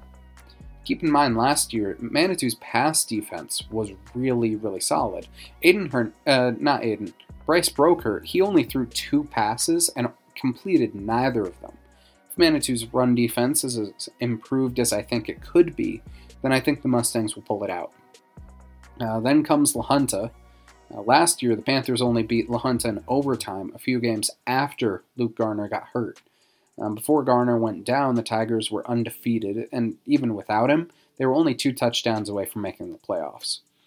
And so most of the players that gave Woodland trouble last year are still there, and this is going to be a tough one. I think that this one is too close to call as of now, but I think it'll be a must-watch game. And then looking at it, we have the Florence Huskies, who are losing to a MVP finalist, Levi Paxton, along with All-PMC tight end Josiah Cornwell, their leading rusher, Lincoln Nix, and their best special teams player, Xavier Martinez, along with their leading tackler, Weston Swigert. I do think that coming off of a disappointing first-round loss against Rifle, I had Florence in my Final Four, and then that first-round loss just busted my bracket. And how much Florence is losing, they're going to be a lot like CSCS. However, unlike CSCS, Florence did not have positive momentum ending last year. However, they are keeping All-PMC guard Gunnar Bassetti and All-PMC safety Gage Goodall. I do see Woodland taking this, but just barely. Then we have Lamar. The Thunder are losing All-PMC safety and DPOY finalist Brendan Sneller. I went over them a little bit earlier, and they're keeping just about everyone else. Woodland only won this game by 2 last year, so I think this will be another good one. One that'll be too close. I think Woodland wins this about 51 to 52 times out of 100, so we'll see how it goes. Then we have Alamosa to close out their season. And the Mean Moose are losing Chadron State commit Casey Jones, along with Cade Jones and Jace Quintana. And as I mentioned during the Manitou preview, I do not expect Alamosa, and I do not trust them to come back from being down, especially being down big. So with them losing their quarterback and integral pieces of their team, I think Woodland will pull this one out without extenuating circumstances. In my book, their window of wins is 4 to 7. So either a 4-5 season to a 7-2 season. I see it being closer to maybe 5-4 or 6-3. Because the games that I have being close are Salida, Manitou, Florence, and Lamar. And so I can see them splitting those 2-2. I can see those games. I think 2-2 is most realistic there. And so then Summit, I expect to win. Mitchell, CSCS, Alamosa. So yeah, 5-4, 6-3, I think is more realistic. 4-5 is like a worst case scenario. And then 7-2 is like everything went perfectly and they didn't lose anybody. So yeah, we'll see how it goes for Woodland. Good luck. I know most of the people that I went to elementary school with up there are gone now, but I hope y'all are well. I hope that the rivalry of Ute Pass stays healthy, unlike it was over the past couple of years. And yeah, stay safe up there.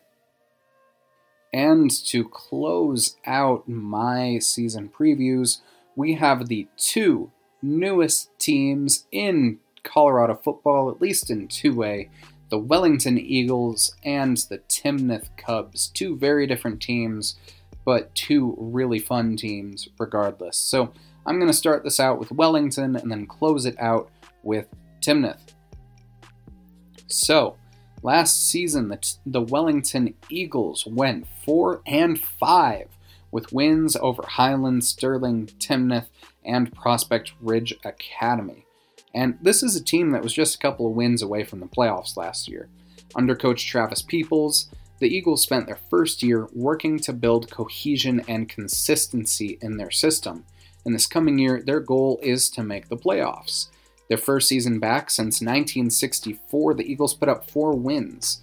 They did open their season with a loss to the Estes Park Panthers before that 3-game win streak from Highland to Timnath. They then lost to Valley before topping Prospect Ridge, and then dropped the last 3 games of the season against Davelin, Platte Valley, and Bennett, all of which were playoff or fringe playoff teams. Now, the Eagles were freshmen and sophomore last year, so they're not losing much except for Ben Yatnor. Ben Yatnor was that Spanish exchange student that I talked about earlier that was brought in a couple of times to kick. He did a couple of kickoffs that I saw, but he is not listed on the official roster. I only know about him because I was there in person. So, I hope you're doing well, Ben Yacht. And on to the returning players, which is a lot of guys. So, this is going to be a long one. Starting off, we have the engine of this team, Junior Cash Alchfager. Alchfager is going to be a player that is going to be going D1 by the time he graduates, and I cannot sing his praises enough. The All-PMC athlete and 2A Most Valuable Playmaker award winner, he had 1,038 rush yards, 7 rushing touchdowns, 600-plus yard games, 418 receiving yards, 5 receiving touchdowns, 47 kick return yards, 46 tackles, 3 pass deflections, a fumble recovery, and 8 interceptions, which was tied for third in the entire state across all levels, and all of that was without the playoffs. You can bet on cash every time, and he'll have you rolling into the bank. And under center, handing him off the ball and throwing to him, among other guys, is going to be Tanner Gray, who was the QB for this team last year, and I think with an offseason of work, he should be gearing up for a big year. The Newcomer of the Year finalist had 461 pass yards, 6 touchdowns, 7 interceptions, and a QBR of 66.7. However, in the air is not where he found the most success. He found pay dirt on the ground with 6 rushing touchdowns and 636 rush yards. He also had 2 conversions, 28 tackles, a tackle for loss, and a fumble recovery. By the way, this kid is 6'4", 220 as a freshman, and he's probably grown. He is a goddamn ox. Next up, we have Caden Keller, who was third in rushing yards behind Gray and Altschwager last year with 485, along with finding 7 cases of pay dirt on the ground, 24 receiving yards, 28 kick return yards, a conversion, and 6 tackles. Then we have Lincoln Dalton, who had 321 rush yards, a rushing touchdown, 12 receiving yards, a conversion, 21 tackles, 2 pass deflections, and 2 interceptions. Then we have Kason Brown, who was the second leading receiver last year with 143 receiving yards, 2 receiving touchdowns, 21 kick return yards, a conversion, and 16 tackles. Then we have Ian Allison, who was Wellington's leading tackler last year with 60, 3 of which were for loss, along with 2 hurries, a forced fumble, a fumble recovery, 2 pass deflections, and an interception. Then we have Tyler Schaefer, who was number 2 on the tackles list last year, with 56, of which 3 were tackles for loss, along with a hurry, 2 sacks, a forced fumble, 2 pass deflections, and an interception. Then we have Isaac Duncan, who was tackler number 3 with 47, 3 tackles for loss, and 2 interceptions. Now we have Canyon Breed, who was the team's sacks leader last year with 5, 10 hurries, 41 tackles, 8 tackles for loss, and a forced fumble. Sophomore Yazui Gracie had 46 tackles, 2 tackles for loss, a pass deflection, and a fumble recovery last year. John Borkart had 31 tackles, 6 tackles for loss, 2 sacks, and 4 hurries last year. We have another Tanner Smith, who is a 6'5", 220-pound lineman, who was the team's leader in hurries last year with 13 to go with a sack, 29 tackles, and 2 tackles for loss. Watching him, he reminded me a lot of Army commit Russ Woodward, and I think he can project on a similar trail if he develops right through the next 2 years. Then we have Julius Olivio, who had 28 tackles, 7 for loss, and a fumble recovery. And then we have Zeke Sherrill and Zach Swedland, a sophomore and a junior, respectively, who had a sack apiece and 5 hurries between them. Houston Willite, who was the team leader in special teams yards with 118, had 35 rush yards, a rushing touchdown, 21 receiving yards, 16 tackles, 4 pass deflections, and an interception. And finally, we have sophomore Seth Long, who is likely to be the kicker next year. He had 669 yards on 21 kickoffs for 32 yards per last year and had 255 yards on 10 punts for about 25.5 yards per punt. Hopefully, Long can improve on that end because any good team needs a good special teams in order to succeed. I mean, look at the 2014 Chargers, I believe it was. And so looking at this, looking at their window of wins particularly, Wellington plays a schedule of either tough opponents or bad ones. There is no real in-between. They have only 5 games on the schedule as we're writing this, but odds are it's pretty similar to last year. So first, they'll play Estes Park, where the tough thing about this, as noted during other previews, is that Estes Park is trending up. They're keeping Ryland Reitz and Jose Gonzalez, making this a tough matchup. However, with a continued improvement to the whole roster for Wellington, I see it being much closer than last year. I still think Estes Park pulls it out because of what they were able to retain, 65 times out of 100, but it'll be closer. And then they'll play Highland. As I said during my preview for the Huskies, I think that Wellington is winning this one because of the probable continued improvement to their squad compared to what Highland is losing, especially in Week 2. Then comes Sterling. I was at this game last year, and the Eagles dismantled the Tigers in the pouring rain. On top of that, Sterling is losing their quarterback and their top 2 rushers. I don't see them pulling one out based on what I saw last year, so I'll give it to Wellington. Then comes Timnath. The Cubs had a tough season last year, but this is the game they came closest to winning, only losing 18-14, and the Cubs actually led for most of this game. So, with another few games of experience together, I see Vince Hochhalter, Alex Koltzak, and Braden Pollier's Cubs making this a real challenge.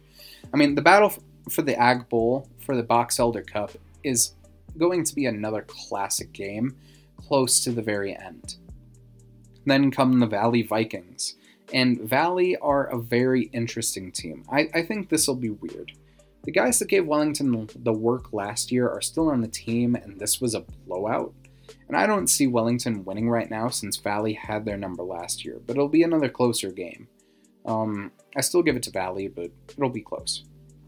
Then we have Prospect Ridge Academy, where the Eagles blasted the Miners last year. And I honestly think they'll win again, although it'll probably be closer. Prospect Ridge puts together a surge to become disruptors. I can see them making a push, but still, Wellington probably wins this 80% of the time. Then we have De Evelyn without the Bushlack brothers, and I think Wellington takes it. I've talked about the Jaguars in this episode enough that I may as well include them in my previews list, but they are losing almost every player who made an impact in this game last year. Ultimately, I give this to Wellington 65% of the time, enough to say that it's not that close. Then we have Platte Valley, which, as I said in that preview, this will be a toss-up game. The Broncos are getting better, but losing key playmakers, and the Eagles are literally only getting better. This will be a really fun one, that is for sure. Finally, we have Bennett, and I feel like I can see the eyes from their Max Preps profile picture peering into my soul at night in my dreams, and that's how much I've talked about the Bennett Tigers today. But as I said during my Prospect Ridge preview, quote, they're losing their QB, they're leading 3 rushers, including Opoy finalist Connor Rayburn, 8 of their top 13 tacklers, and their punter. Most of the time, you don't beat a team that thrashed you 58-14 the year before, but Bennett's also losing all but 6 of these points, while Wellington is getting better. This gives Travis Peoples and Cash Altschwager's Eagles a minimum of 4-5, and a maximum of 7-2. With those pivotal swing games being Timnath, Platte Valley, and Bennett, I think that they'll probably lose against Estes Park and Valley, and win against Highland, Sterling, Prospect Ridge, and De Evelyn. I mean, best of luck to Wellington. I love you guys. You're chill. I'm currently planning to at least make it out to that game against Timnath, so I'll see you guys then. And on to the final preview of the episode.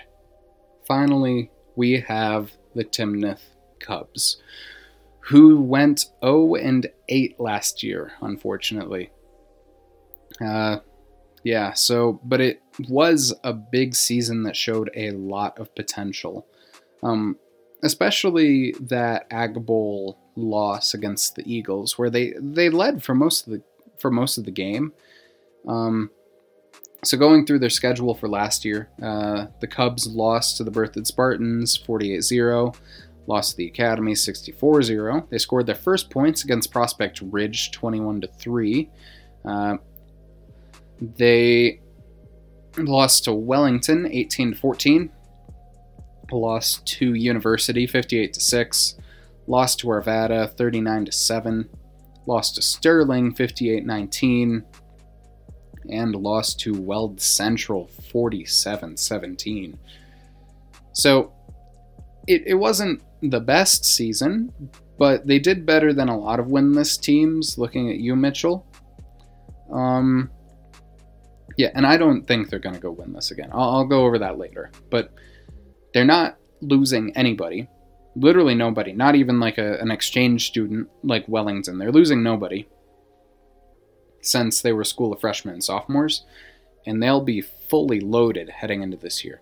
So first, looking at their best player, in my opinion at least, we have the junior Vince Hochhalter, who is just an absolute beast. The first time that I saw him play, the Newcomer of the Year award winner, the first time I saw him play, he had 180 rushing yards, a touchdown, 23 tackles, 5 tackles for loss, and a hurry.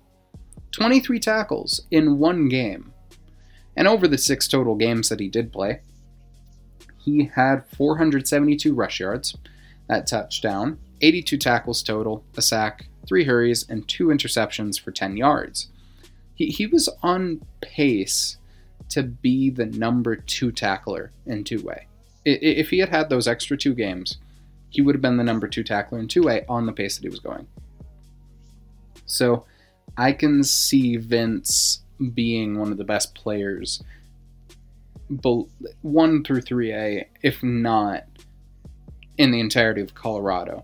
Probably 1 through 3A, but you know how it goes. You have to see how they succeed in their junior season. Where we'll also have Alex Kolzak. Kolzak is going to be one of the main factors in Timnath's success during the next 2 years. The quarterback / kicker / punter had 394 pass yards, 5 touchdowns, 6 interceptions, which isn't the best, but I have seen worse. 981 kicking yards on 17 kickoffs for almost 60 yards per. 921 yards on 23 punts for 40 yards per punt. He went 4 for 4 on PATs and 2 of 4 on field goal attempts, where his longest was 27 yards. Kolzak is on our watch lists for kicker and punter, and I do think odds are that he'll make strides at QB this year with another offseason with his guys. Then we have Braden Pollier, who he's a good player. I've seen him play in person. He's really solid. However, none of his stats are listed on Max Preps, but all I can say is that he's a good defender. He, if I'm remembering correctly, he was tied for second most interceptions by a sophomore last year. So, second most interceptions by a freshman last year, my bad. But yeah, so Braden Pollier is going to be a solid player. I just can't see his official stats right now, but he was good.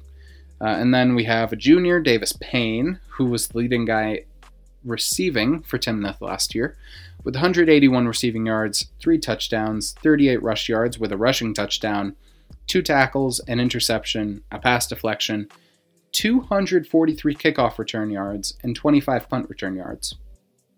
And I mean, especially with those 240 kickoff return yards, he's going to be really solid on special teams and as wide receiver 1. Then we'll also have sophomore Mitchell Dean Gellis, who last year he had 217 rush yards, 43 receiving yards, 218 kick return yards, 33 tackles, 3 of which were for loss, and 5 pass deflections. Then we have Camden Mulderink. Mulderink had 135 rush yards, 23 receiving yards, 10 tackles, and a tackle for loss. We have Tanner Mock, who, a quick side note, there are so many guys named Tanner in this state. Like, looking at these previews, I have seen so many people named Tanner. I'm not even joking. So many dudes named Tanner. But in any case, he was the Cubs sack leader last year with 3.5, along with 3 pass deflections, 3 hurries, 27 tackles, 2 tackles for loss, 138 receiving yards, and a receiving touchdown. Then we have Drew Sufer, who was the final player who scored for Timnath last year, with 91 receiving yards, a receiving touchdown, and 25 kick return yards. We have Paul Hasselback and Dominic Giron, who had 109 kick return yards combined last year. Giron also had 2 interceptions for 27 yards and a pass deflection along with 11 tackles. And then we have Cade Geist, who was Timnath's number 2 tackler last year with 43, 8 tackles for loss, 3 sacks, 3 hurries, and 3 forced fumbles. 3 seems to be his lucky number, so we'll see how it goes. In his 3rd year of high school, since he will be a junior, Alexander Wood had 33 tackles, 3 tackles for loss, half a sack, and 3 hurries last year. What is it with these guys in the number 3? Then we've got Drake Jenkins, who had 32 tackles, a tackle for loss, a sack, and a forced fumble. And then we have Evan Vaza, who's a junior. He had 28 tackles, a tackle for loss, and an interception last year. Jack DiBenedetto. Jack, if you're listening, I'm so sorry. Jack DiBenedetto. Jack DiBenedetto. I think I got that right. I feel bad. My family's Italian. I should know how to say that. But DiBenedetto had a sack and 3 tackles last year. And then Keegan Crane, Meyer Braden, and David McClave had 32 tackles and 4 tackles for loss between them. And I honestly think that Timnath is in for a heck of a year. With the talent that they have, they're not going to be winless 2 years in a row. These guys are ripping, roaring, and ready to win. First, they're going to be heading over to Berthoud, where I'm going to be at that game, and where Alex Larson and Daniel Mahoney, both guys that are still on the team, ripped them up last year. I think Berthoud is going to be a team that's in the top of 2A next year, and though Timnath is going to be getting better as well, I think Berthoud still holds the edge here. And then Timnath's going to be going over to the Academy, where I have talked about the Academy a lot. But to quote what I said during the preview for Eaton, the Wildcats are losing All-PMC wide receiver Derek Reel, Corbin Miller, who was a DPOY finalist, MVP finalist Isaiah Elliott, and 9 of their top 13 tacklers. And now, Timnath is not Eaton, that is for sure, but it should be closer. The Academy won by 64 last year, so I don't think Timnath will win it, or at least not outright. But I think they win this maybe like 35 to 40% of the time if I'm being generous, rather than 5% like last year. Then we have Prospect Ridge, which should be a close game. I discussed earlier how Prospect Ridge isn't losing too much, but that Timnath is losing nothing. And Prospect Ridge is where Timnath started cooking last year. And so they started getting their feet under them, and I can see that going either way this year. I have Timnath winning 5 to 6 times out of 10 that they play each other, so I'll say it's too close to call. Then we have Wellington, which Timnath almost won this game last year, which was really friggin' exciting. And these teams kind of complement each other perfectly, and I think this will be another pretty close call. Then come the University Bulldogs, where last year, this was not a close game. Logan Getting is really the only guy that did damage on offense for University last year that graduated, but a lot of University's top tacklers are graduating as well. I think this will be closer, and Timnath may win next year, but I think that University takes it this year. Next up, we have the Arvada Bulldogs, who are another team that I think is probably going to make the playoffs this year. They should be really good. On offense, they're keeping their quarterback, Trevor Lucero, their running back, Gabriel Mungaya,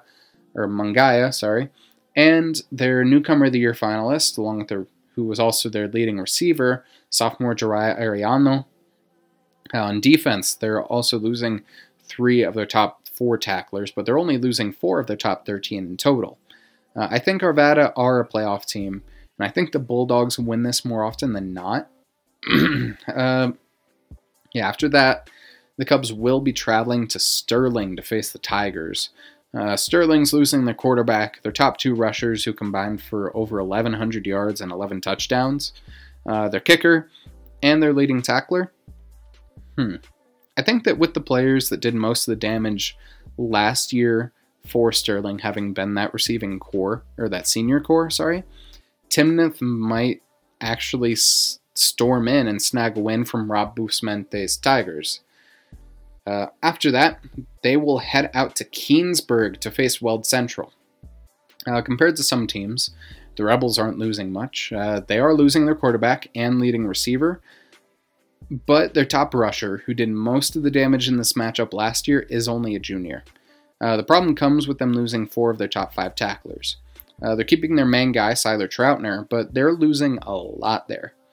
I think Weld Central wins this more often than not, but I wouldn't be surprised if the Cubs snatch one. And then finally, we have, I don't know why Timnath played an 8-game schedule last year, but they have their 9th game in the Brush Beat Diggers. Timnath did not play Brush last year, but Brush had a solid year. They went 1-3 in non-league play, but went 4-1 in their conference, only losing to University. They might have made the playoffs if either of their games against Yuma or Rifle had gone their way. But Rifle was a team that made a really solid push to, I want to say, they made a push to the Elite Eight. So I do think that this is a quality team. And I say that because Brush only lost to both of those teams by less than a touchdown. Yuma was a solid 1A playoff team as well. So, Brush is losing both of their quarterbacks with over 230 yards. Their 1,100-yard, 19-touchdown rusher, Ty Griffith, their top receiver, and 3 of their top 4 tacklers. Nobody outside of the top 4 tacklers had over 40 tackles as well. And so the defense will rely very heavily on Cole Curtis along with Tanner Ludgate on offense. I think Timnath can come in and grab one here as well if they have the right momentum, about 45% of the time. This gives the Cubs a minimum of 1-8 and a maximum of 5-4. Timnath are playing a lot of teams who will be senior heavy and are expected to be higher seeded playoff teams. It doesn't help that their league has University and Arvada in it, which should both be competitive playoff squads. This is the type of team that makes me wish that, and here's the little mini rant that I had earlier when I was talking about, what team was it? Oh yeah, when I was talking about Flatirons, I believe it was. Where I wish that the 1, 2, and 3A playoff brackets had a 24-team bracket like 4A and 5A. This is a strong team that I think realistically will go 3-6. I think the worst they do in those games, PRA, Wellington, Weld Central, and Brush is 2-2. And in a 24-team bracket, we saw this in 4A and 5A this year. With RPI boost performances, this is a team that would benefit from playoff experience, like Cherokee Trail did in 5A last year, or how Monarch or Longmont did.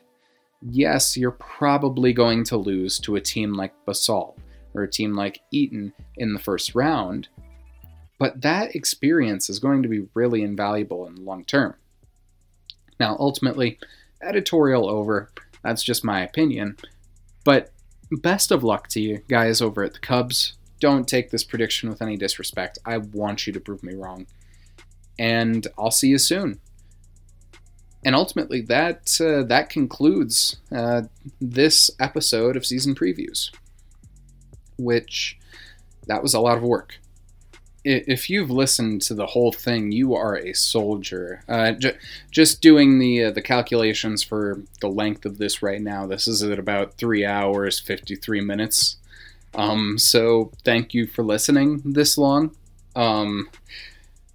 So that was 16 teams. Most of our other previews are not that long. But ultimately, I'm glad that I took this on. There are so many amazing teams out there, and not just in the way that they'll be good on the field. I know that not everyone can win state, but what everyone can do best is put in full effort and have a good time. And of course, I'm going to get some things wrong here.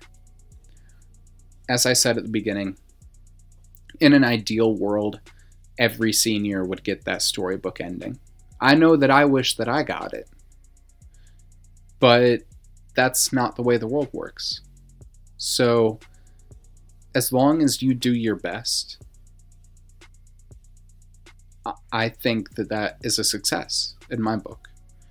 If you put in your full effort, work hard, do your best to set an example for the younger players who are coming into the program, I think that'll be the best that you can do, regardless of if you win 15 games or if you win none. But for now, regardless of if I see you this season, stay safe, work hard, and I'll see you around the block sometime. Peace.